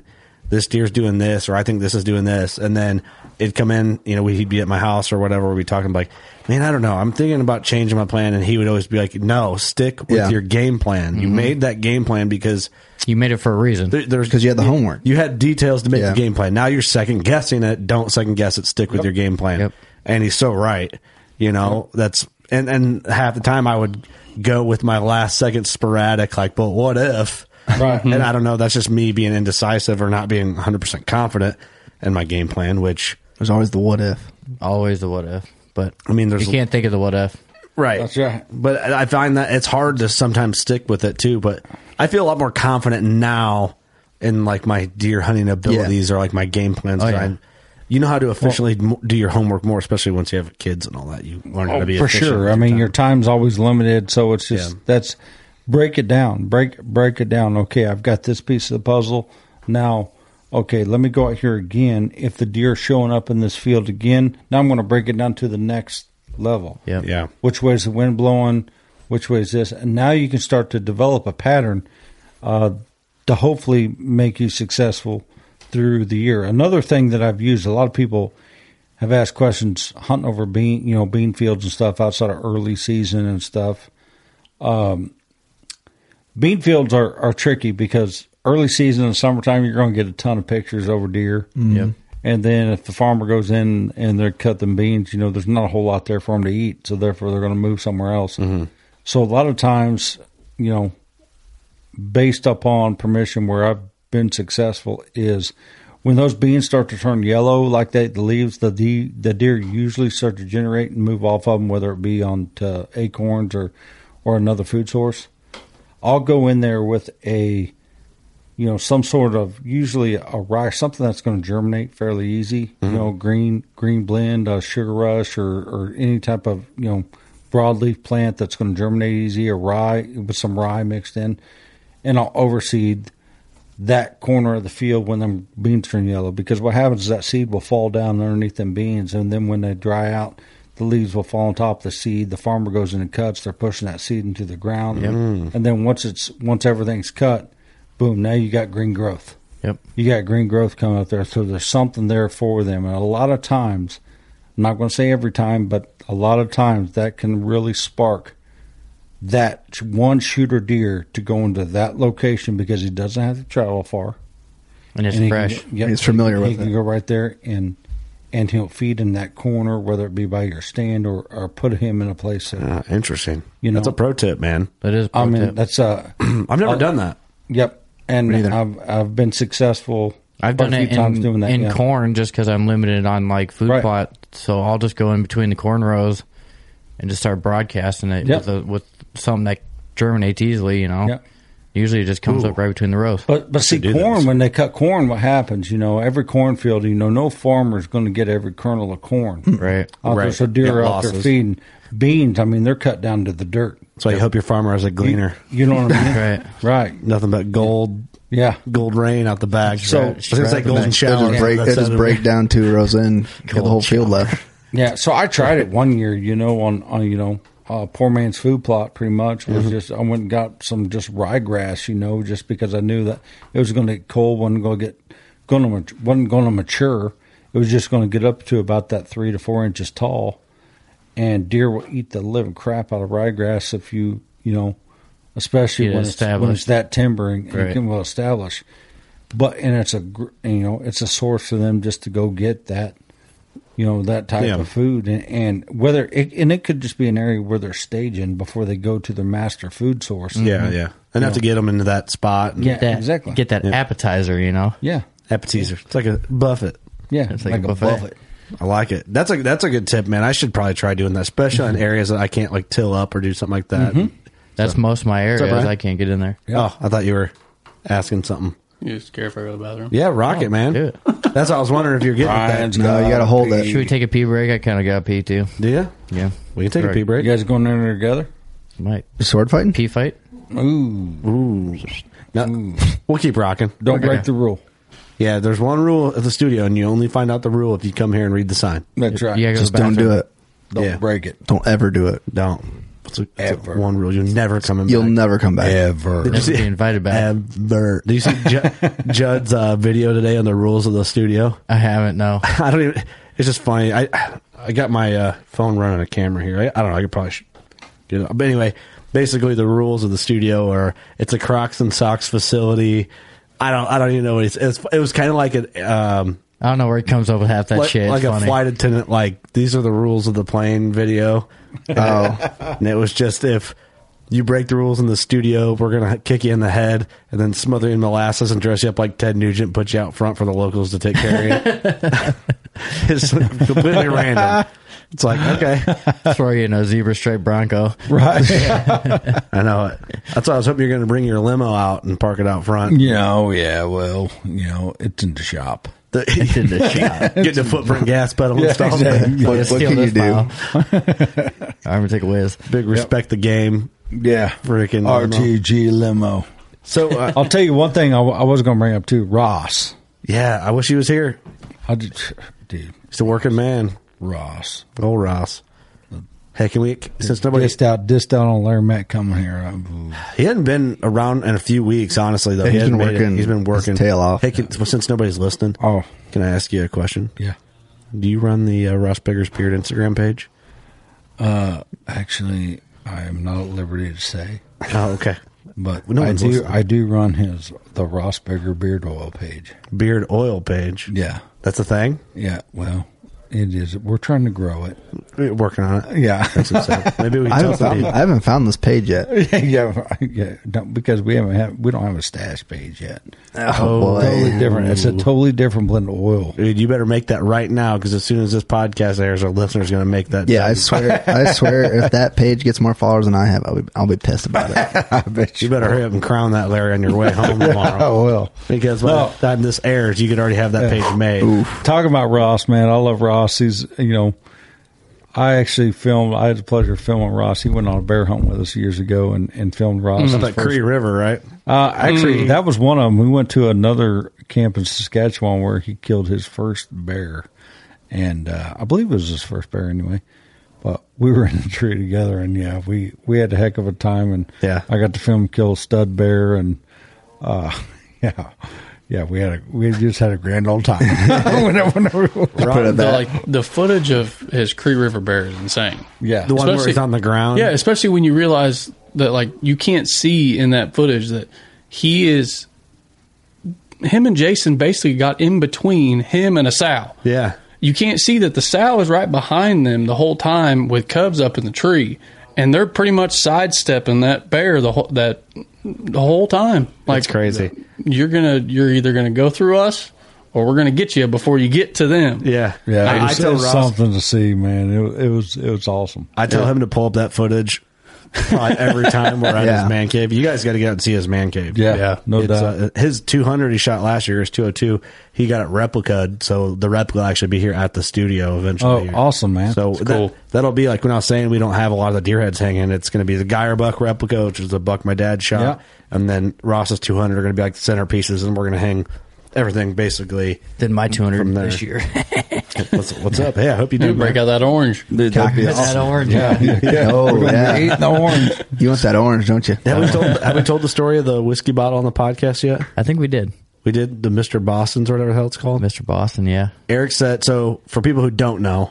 So we had this old bottle in the studio that I found on this guy I worked for, his farm, his family farm. We'd always go out there when he needed some money and scrap some old farm equipment or something. And there's an old barn there. It's like, hey, go up in the hay mound. His mom had a little bit of a drinking problem, so she'd hide booze up Sweet there. lady, and she goes, go. Yeah. He's like, go up there and just kick around. You might find a couple bottles. And I don't know how many we pulled out, 5 or 6 or something up there, but that one's special because it's old Mr. Boston, still sealed, and it's got 3 oranges in it from 1971.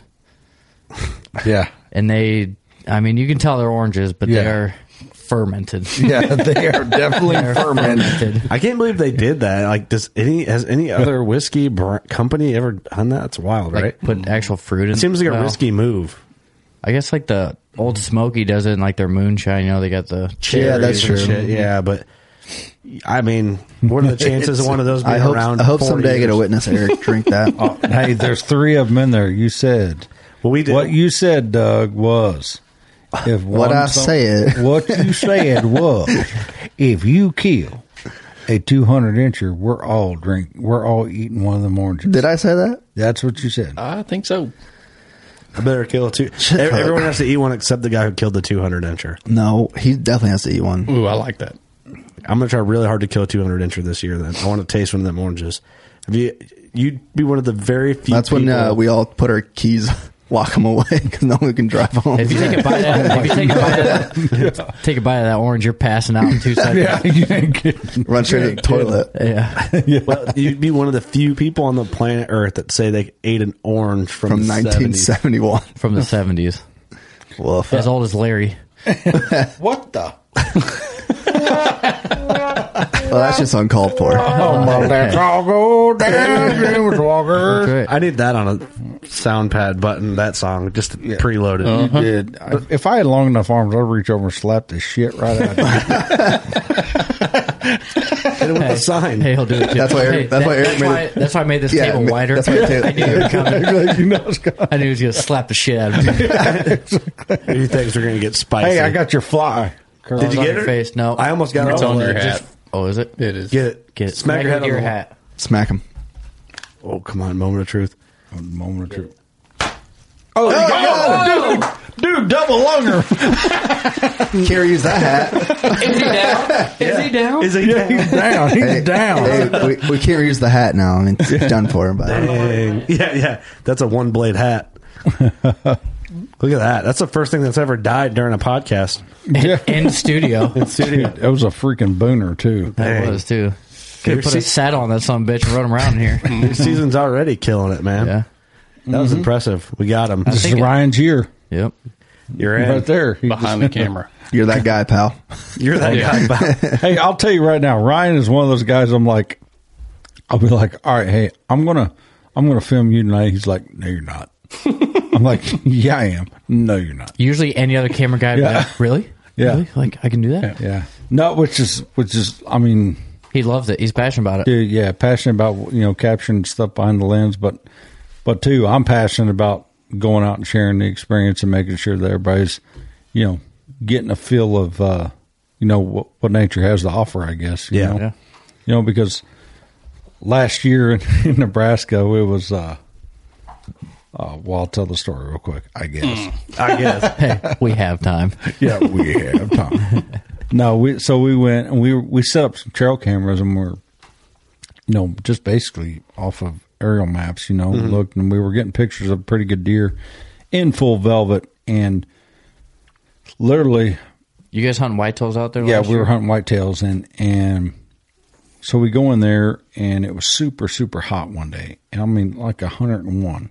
Oof. I mean, just a scorcher. Miserable. So we were like, we're not going to go hunt this evening. And we put a cell camera up there. We had like one bar of service. And I'm like, man, well, I hope it sends any photos and stuff. All of a sudden, about 6, right, probably, plenty of shooting light left. Bzz, phone vibrates. Shit. I'm like, are you shitting me? And it's the freaking buck right there. I mean, he's right there, broad daylight.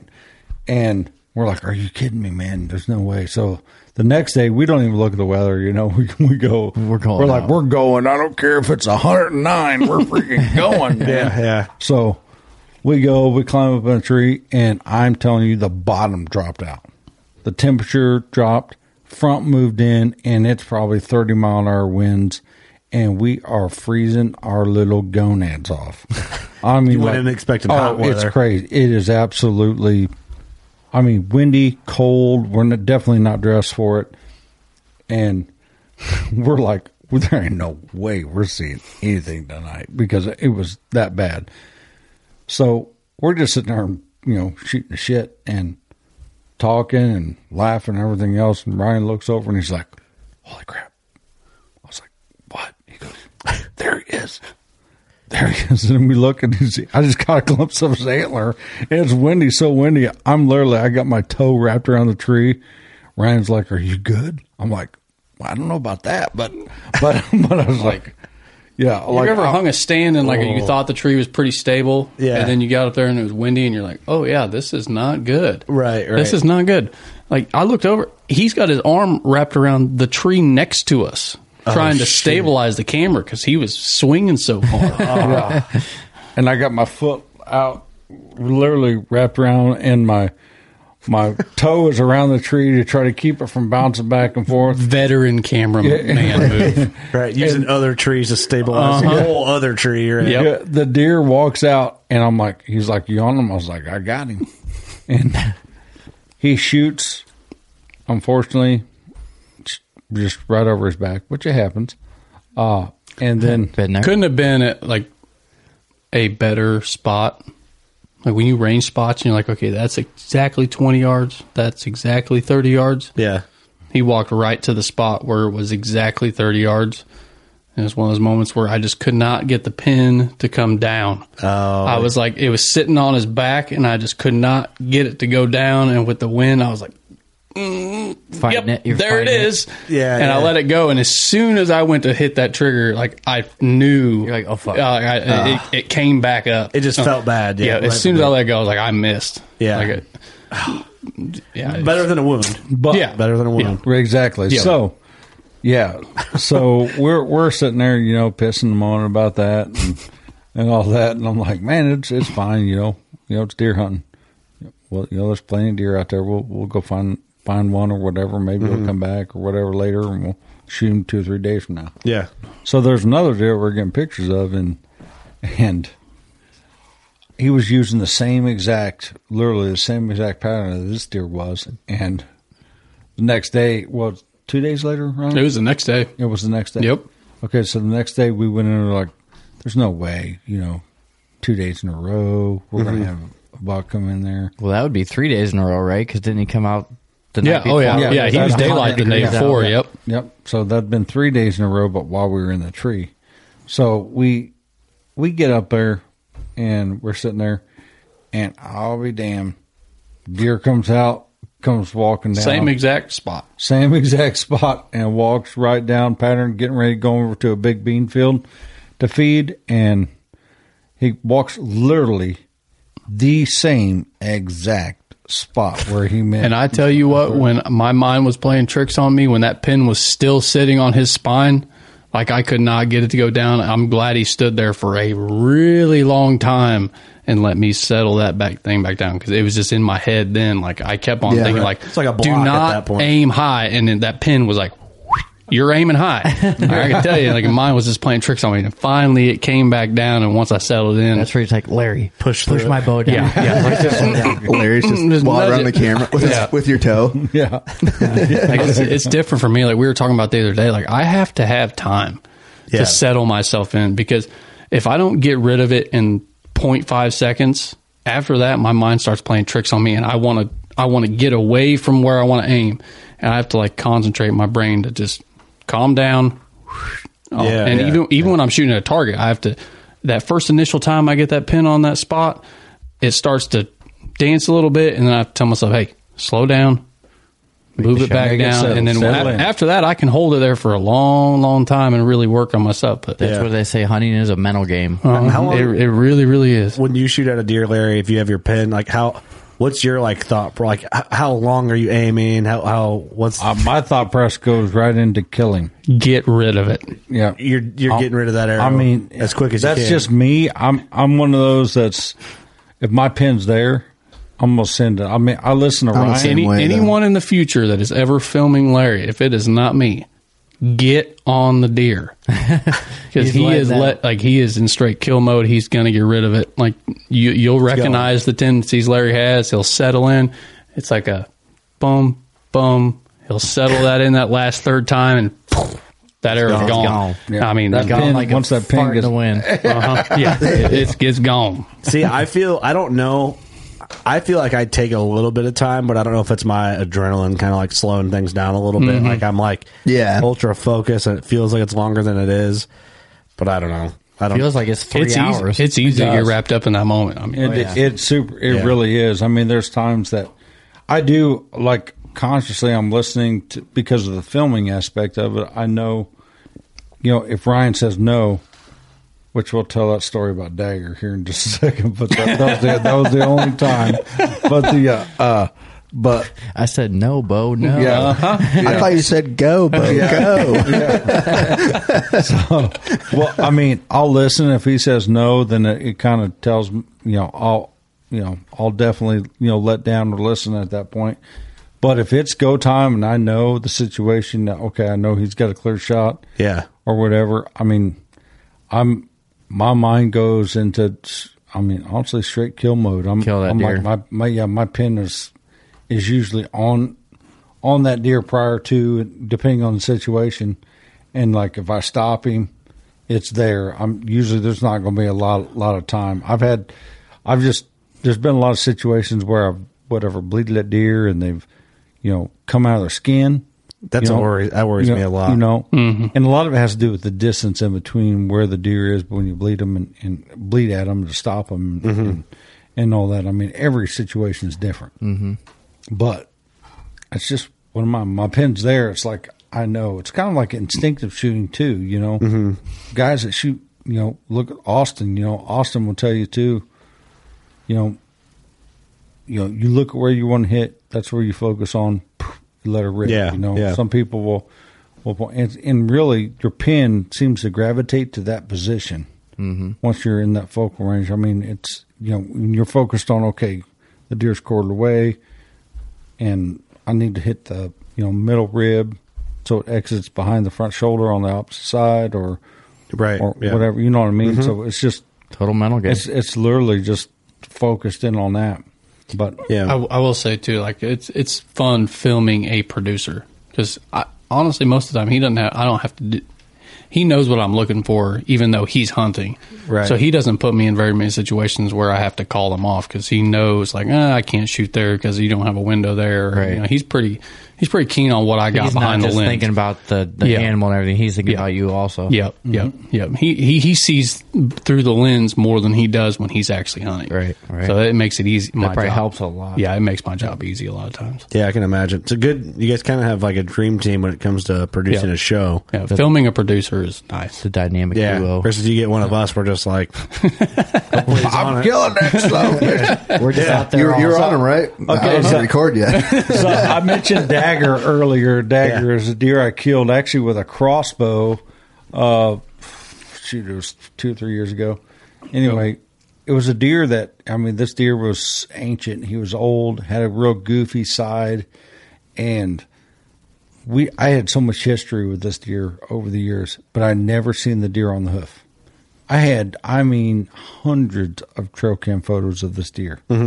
And this deer just had my number. Never seen the deer on the hoof. So literally, we hung a set on the total opposite side of the farm, where it's like, we ain't going to see shit over here. It's like, we don't ever see shit over here. I'm like, well, dude, that's, we ain't seen him over there either. So this is the first time he's ever invited me to this place to film him too. So this is the first time I'm seeing it. So we go over there, we get set up. I'm like, all right, here we are. And I look over, and the trail camera we have down to cell camera, it's about, what was it? It was probably 80 to 100 yards down the ridge on this bend where this trail comes up out of the bottom. And my phone goes off, and we ain't seen shit all night, it's like, we ain't seen shit all night. So we're sitting there. I'm like, holy crap. It's Dagger, So by the time the trail camera sent the photo and stuff, he's on top of you probably. And I'm like, oh shit, dude, Dagger just walked in front of that camera. Yeah, 5 minutes ago. Ryan's like, deer. Coming down. So I look up, and this deer is just sitting around. He's freaking eating acorns, just taking his own sweet little time, coming down the side of this ridge. Just all nimble, and I pull up my glasses. I'm like, oh my God, it's Dagger. It's Dagger. It's dark. And Ryan's thinking, who the hell's Dagger? And all this. And then you're out there making Play-Doh snakes. He gets up there, and I'm like, dude. And I'm like, it's Dagger. And that's pretty much what Ryan said. It's dark. And I was like, all right, what time is it? I looked at the watch. I was like, all right, we got like 5 minutes before legal shooting light. He's like, dude, we're in the deep part in this big valley, so it gets dark soon. You have no camera light. Yeah, no camera light is gone. Camera light's gone, and we got like 5 minutes of shooting light left, and this deer is literally standing at 18 yards. And I look up at Ryan, and I look at him, he's like, and I go, bump the gain. Do whatever you can. Dude, I'm like, Zoom I out. am going to, I was like, zoom out or whatever. He's like, yep, I have.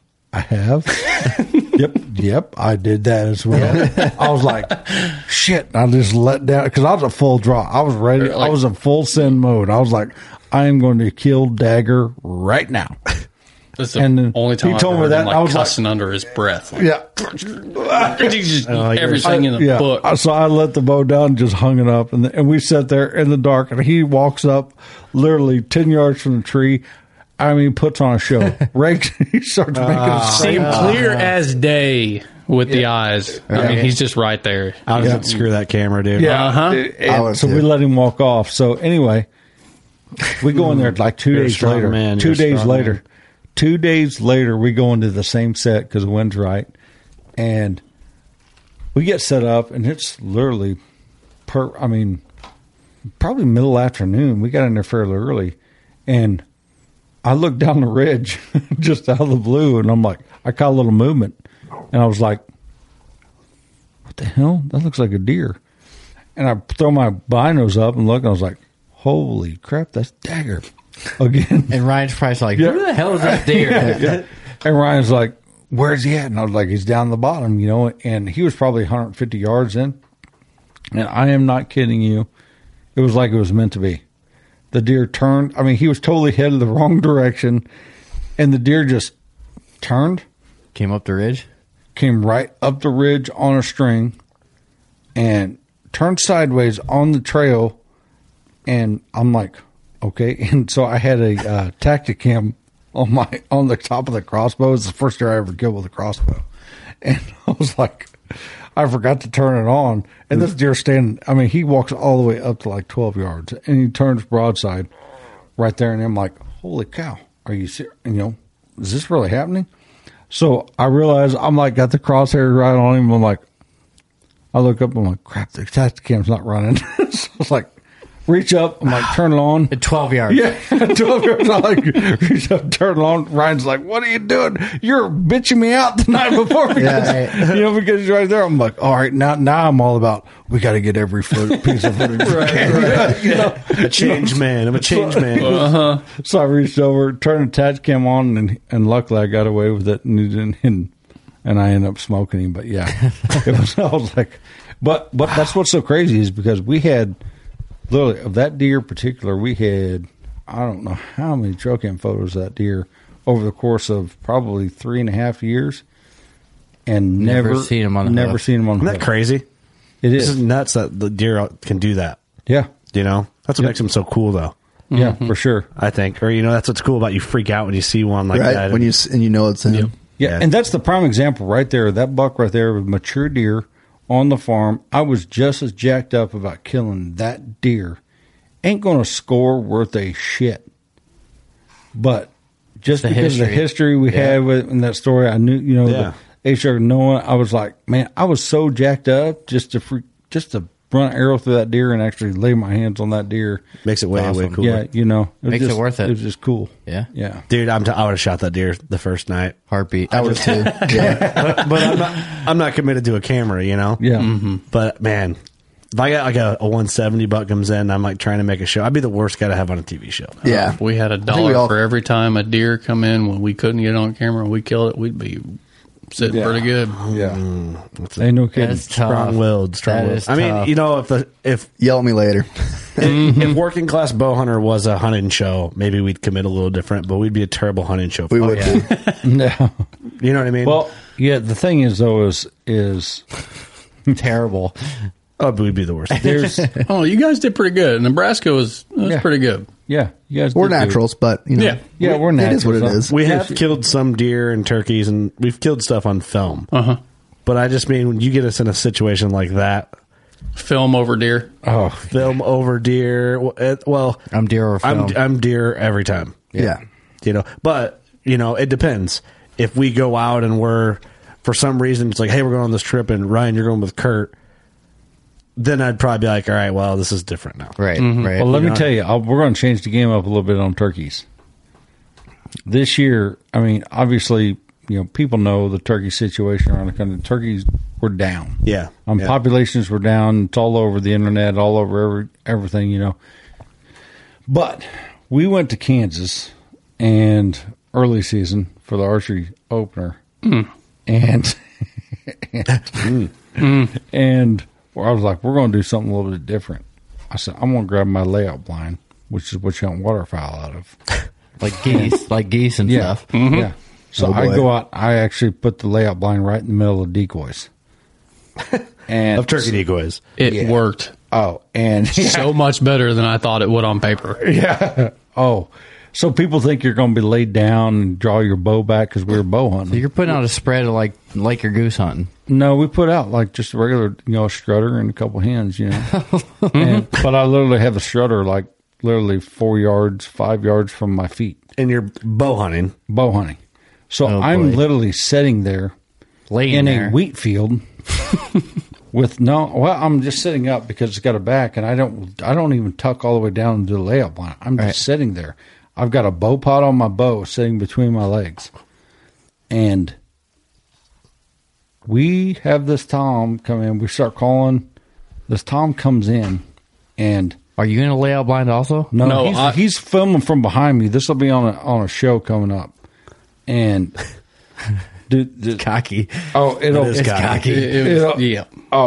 It was. I'm like, I have never been so amped up on a turkey in my entire life. So your bow's in a bow pod? Yeah, pretty much right. Like literally sitting like right between my legs. I'm just sitting there laid down just like this and just sitting up, bow pad. I got a mask on, hat, sitting there.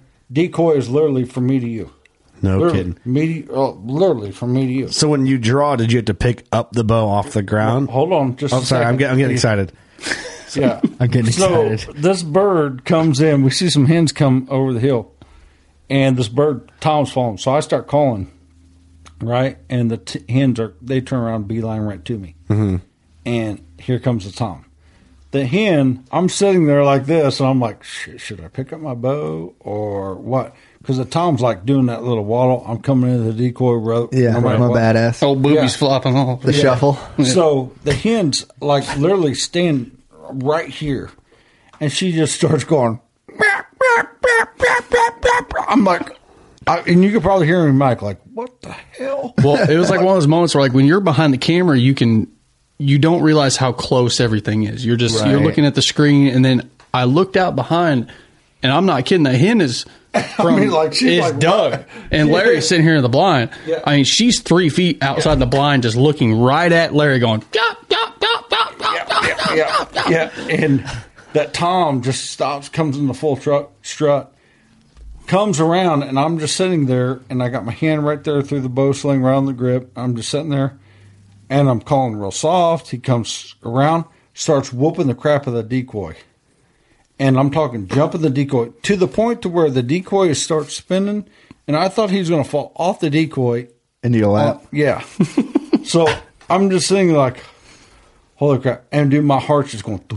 Oh, I bet. I can't even imagine at that point. Well, so he spins around, and I'm sitting there like this, and the turkey finally goes around the decoy, quits whooping him, and starts going around the decoy. And once he gets around, I actually made it to full draw. I'm like, number one, I couldn't believe I made it to full draw. Yeah, that's impressive.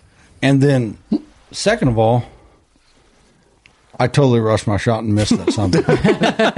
Yeah, literally. I mean, I missed that. I missed that turkey. I am not kidding you by, I bet, 3 feet. Just got excited because it was so much. I was so worked up. I don't feel as bad as my miss now in Nebraska. Yeah, it was bad. I mean, it was right Yours there. Is pretty bad. It was right there. He turned around and he looked at me and he's like, He's like, I did everything you're not supposed to. I rushed my shot. I punched the trigger.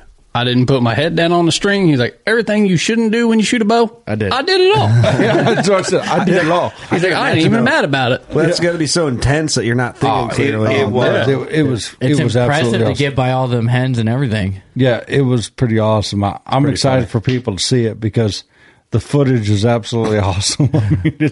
I mean, like I said, in a layout blind in the middle field. And to boot, the next day we go out, and this is no kidding. We set up in the layout blind again. I got the decoys out. A group of jakes. We start calling to them. They come in, and they come right in, and I'm like sitting there. I start calling. They're gobbling like at my feet. Yeah. Just like that. I have got 2 hours of footage at them within 10 yards of that layout blind gobbling right at him. Yeah. No kidding. They're sitting They there would not to leave. To the point to where they would go leave. I start calling. They'd come back. So they bedded down in the deal. So I get my phone out, FaceTime Paul Biggs. And I'm in a layout blind, and these turkeys are literally laying there. These jakes. And I'm like, hey, Jake. Hey, Jake. Hey, Jake. And Paul's like, where in the hell are you hunting at? I was like, turkey farm? I was like, I have no idea. But I'm just telling you, if you shotgun hunt or bow hunt or whatever, that may be a tactic to try. If you got those birds with the shotgun, that'd be it worked. Oh, dude, if you got those birds that are just out in the middle of the field and you're watching for 3 days, like that asshole will not move. He just stands out there. Yeah. I just watch him out in the middle of the field. Get a layup line, go out in the middle of the field, wait on him. I might buy a tag to try just to try that. It really worked so much better than I Do you ever have any thought of it this would. footage with you tonight? Maybe. Okay. Oh, yeah, we got to watch some of gotta that. see Yes. some of Hey, that. I don't want to forget this because I know people heard on previous podcasts, but you're talking about, it's on an upcoming episode. If someone's like, I really want to watch that, where can they watch it? Respect the Game TV. You can watch it on Sportsman's Channel Tuesday nights, 8 o'clock Eastern. 9 o'clock Eastern, 8 o'clock Central. Or you can go to YouTube. You can also go to MOTV. MOTV. Mm-hmm. Yeah. So, or just ask us. Shit, we'll show it to you. Hell yeah. Well, I'll just show it to you. Yeah. Just send you a link. Yeah. I wanted to cover that, because I like the show a lot. I think you guys do a great job. It's cooler that we know you guys. That always helps too, Mm-hmm. But that's my boy Larry on TV. That's my boy. You're my boy, Blue. My boy, Blue. Lorenzo. Larry will have to start introducing himself. Larry Mack, Respect the Game TV outdoor group. I run the Doug's and Mustache Facebook or Instagram page. Exactly. I'll show my kids that when I'm older. Yeah, when I'm older. That was my mustache. We need to get some memes from our listeners saying, I'm going to tell my kids this was Dale Earnhardt. They have a picture of you. Right. Just a picture of me. Stupid. Yeah. So funny. Tell my kids this was Ron Jeremy. Yeah. Well, Kinda. close enough, I guess. Yeah, kind of. About, 4 inches short? Plus or minus. Or more. Or more. No. Easy. Or more. Let's not spread incorrect rumors. Hey, listen. Hey, it is what it is. It was a test. I wanted to see how you'd react. Yeah. I appreciate you guys coming into the studio, man. It was a lot of fun. I'm glad I finally got to do an in-studio podcast. And they're fun at trade shows, don't get me wrong, but this is just different. It's a better feel. It's fun to hang out before, get to talk and then hang out after and not feel like normally like one of us has to go run off and do something or, there's people coming by the booth, which is, it's fun recording there. Just absolutely not the same as being here and being able to like legitimately tell stories like that, Right. So, Well, I can tell you, like I said, obviously I follow you all on social media, and number one, thank you for having us. But to see the studio firsthand has definitely been an experience, and to see the hard work you all put into this, to making this platform grow. Number one, we're Elite Archery's proud to have you all as a partner. Respect the Game is as well. You're part of our family as well. So we look forward to more podcasts and also more hunts together. Yeah, hopefully some camp podcasts here in the future. They're always fun. Never shared a hunting camp with you guys, so we got to make that happen. Yeah, we're going to make that happen. 100%. Antelope camp soon. I like antelope, man. Oh, I'll tell you right now. Oof. We should go. Oof. I love them. Oof. That'd be fun. Oofta. Oof. I just feel like a lot of animals and a lot of action. I wish I a button.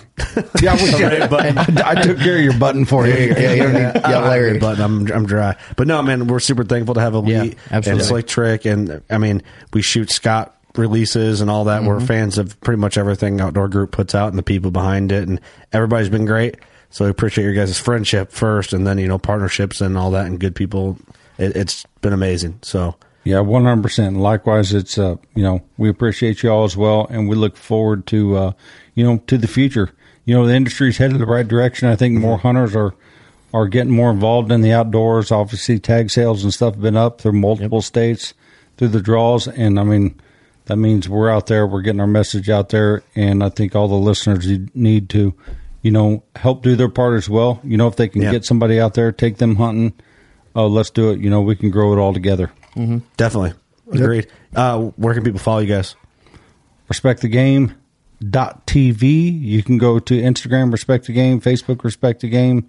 Also, you know, Larry Mack at Instagram. Ryan's got an Instagram as well. Ryan Heuser, Heuser. It's not Hauser, it's Heuser. I say Hauser. I say Hauser every time. Exactly. However you want to say it. It's all right. Yeah. Or so Heuser. I just had to throw that out there. So, yeah. But, yeah, just come follow us. If you've got questions or anybody has questions about, you know, anything their bow set up, it doesn't matter whether you're shooting a lead or not. I mean, the shootability challenge, too, one thing we didn't cover is it's not about saying, hey, you have to buy an Elite. It's basically, all it's saying is, if you're in the market for a new bow, let Elite be a part of that conversation. Just shoot one. Yeah, go shoot one. Yep. You decide for yourself. That's all it is. It's like a pair of pants. Everyone's fits different. Right. That's exactly right. You know, we want every archer to be comfortable and be happy. And so, yeah. So regardless of the brand, get out there, shoot your bow. I like that, man. Honest and real. And, you know, if you've been wondering about one, we get a lot of questions. Go shoot one. Find a dealer. Support your local dealer. That's right. And we got a discount code. WCB, ship to a local dealer from Elite's website. Support everybody. Boom. Supports us, supports Elite. Support It's a your local win-win, dealer. man. It's I think that's a positive note to end on. It is. Appreciate you, fellas. All right. Thank you, guys. Yep. Thanks, everyone, for listening. You know what to do. Go shoot your bow. We love you. Don't miss Thursdays with Saltwater Experience, brought to you by Golden Boat Lifts, every Thursday night from 7 to 10 p.m. Eastern on Waypoint TV, the destination for outdoor entertainment.